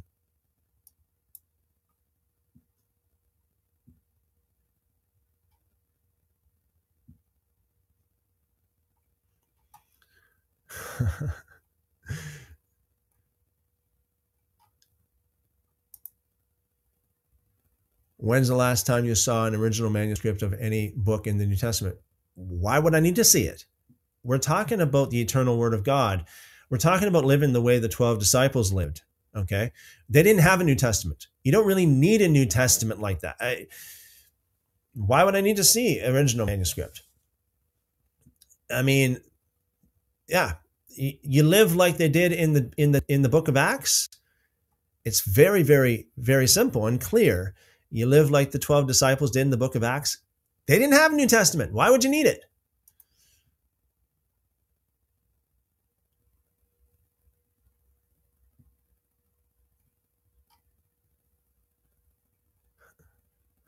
For those who don't know on YouTube, it's like a plethora of comments from Divine Messenger. And I understand Divine Messenger, it's hard to swallow, but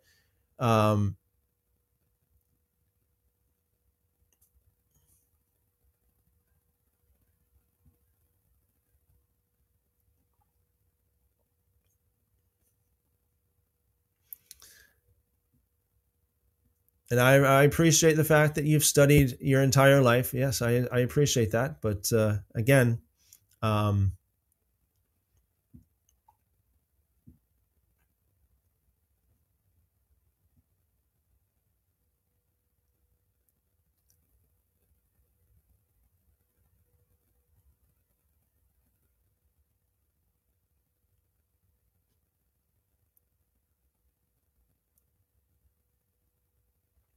Divine Messenger says raw meat is against the Noahide laws. Yeah, I would say, yeah, I could agree with that.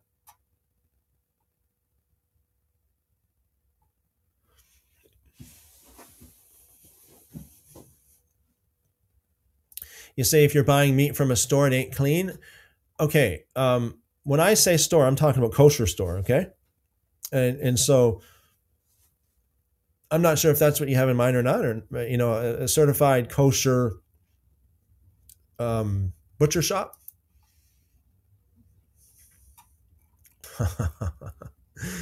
Oh my, oh my. Okay.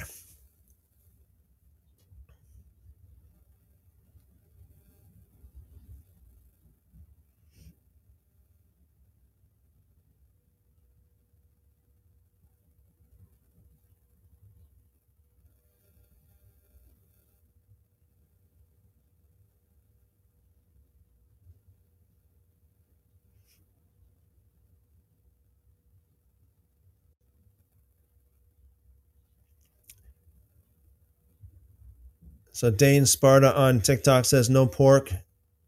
Amen to that.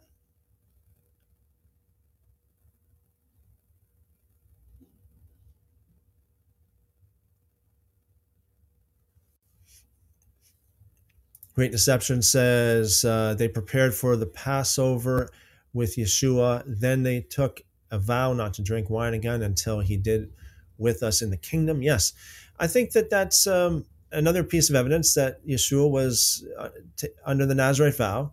I think there's several different things. Number one is he ate fish, no meat. Historically speaking, historical documents and accounts of Yeshua that we have about his appearance, that he had long hair, which is another sign that he was a Nazarite. James, one of the closest of his disciples, Cornelius, was under the Nazarite vow, and he didn't eat meat. And he let his hair grow long, and I did all that kind of stuff for under the Nazarite. Yeshua said that he doesn't drink. He refused to drink the wine at the Last Supper. That's another clue. I think we have several different clues that seem to suggest at least that he was a Nazarite.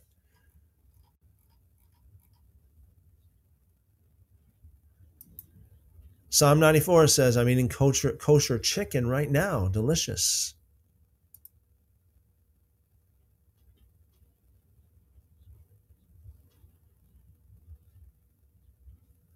Question asked says buffering. Is buffering, is it?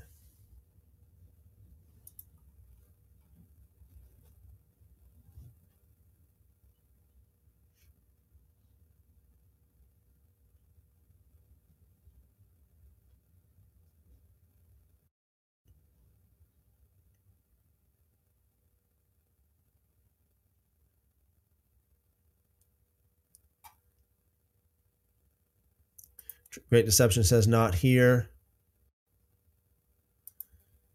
But Psalm 94 says, yeah, it is buffering.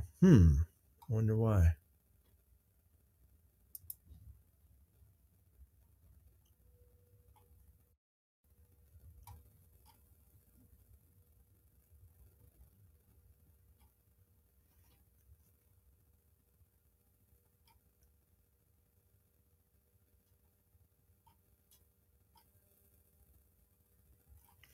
Yeah, I do believe that the Garden of Eden, I do believe that God set a system up that on earth where death, you can't live without death. Even if the Garden of Eden was a literal garden, you eat of the Garden of Eden, you are eating that which is alive, which you are killing it. You are eating alive plants that are alive. You are killing something that is organically alive, that has life in it. You are making it die. And that before the quote unquote fall of man.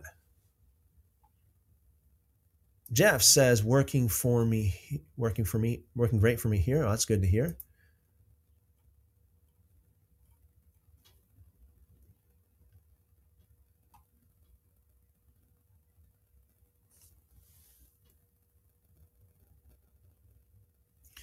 Michael Bradley, welcome, brother, on TikTok says there will be sacrifices during the millennial reign, though. Yes, absolutely. I think that's very clear that there will be. Absolutely.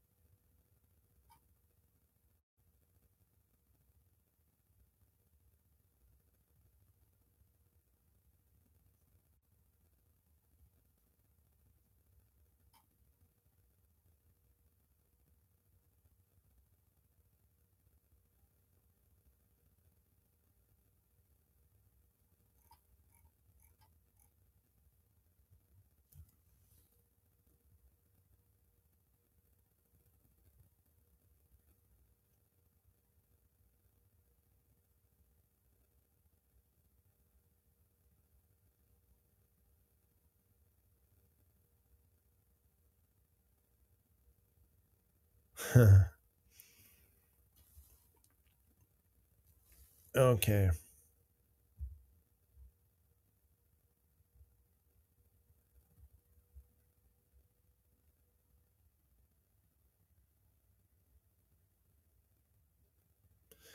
Okay, guys.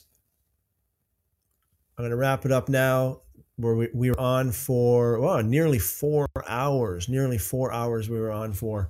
So tomorrow, early afternoon, it depends on, I know we have people from all over the world listening right now and watching right now, but from where I am located anyway, in the Eastern time zone. Okay, so tomorrow being Sunday at 1 p.m. Eastern, 1 p.m. Eastern, I will be on with another guest, and her name is Courtney. She's from TikTok. She's got a TikTok and a YouTube channel called Biblical Apologetics.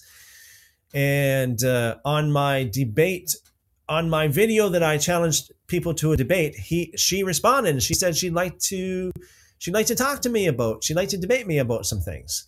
And so be it a debate or a discussion, we're going to do it tomorrow, 1 p.m. Eastern. 1 p.m. Eastern. And so We're probably going to talk about a few different things. One of those things being, of course, Paul. Who is he? Where does he fit in the mix? What's he all about? Was he pro-Torah, anti-Torah, or somewhere in between? We'll talk about that tomorrow, plus answering your questions and your comments, and we'll see how it goes. I'm looking forward to it. Courtney tomorrow, 1 p.m. And Lord willing, tomorrow evening as well, 7 p.m. regular time. We're going to pick up with where we left off, 1 Samuel chapter 8, and read through 1 Samuel. So it's going to be something I'm looking forward to. Okay, so The Great Deception says, thank you very much.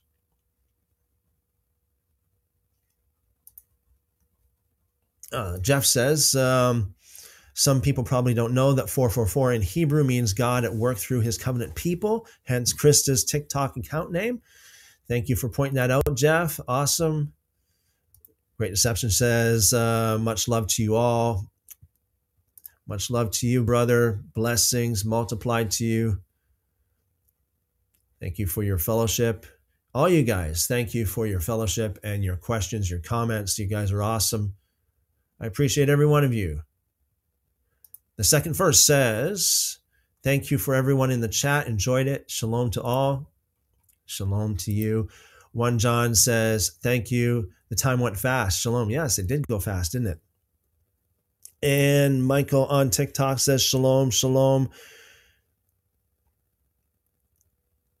Going Nowhere says, glad I was able to catch you before I went to sleep. Thanks, Christopher. Thank you very much. Appreciate you guys. As I say, you guys are awesome. You guys are world changers. Keep pressing into the Lord. Mark says, awesome live stream. I enjoyed it. Shalom. Shalom, brother. And Psalm 94 says, awesome day. Thank you and blessings. Thank you very much. Blessings multiplied back to you as well. Okay, guys. That was quite a day.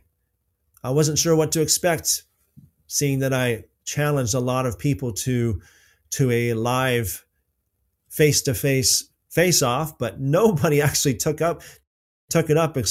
Only we have Krista and Thomas that came on and shared their testimonies, which was awesome. But yeah, I enjoyed that for sure. Isn't it strange that a lot of these people that fight so hard against, what we talk about here, they can't come on and talk about it. They can't really come on live. Jeff says, shalom and awesome fellowship today. Love the testimonies of Krista and Tom. Yes, absolutely. Awesome. Okay. So I'll see you guys tomorrow, Lord willing, 1 p.m. Eastern and 7 p.m. Eastern. Until then, guys, as always, the Lord bless you and keep you, make his face to shine upon you, lift up his countenance upon you, and give you wonderful, wonderful shalom. See you tomorrow.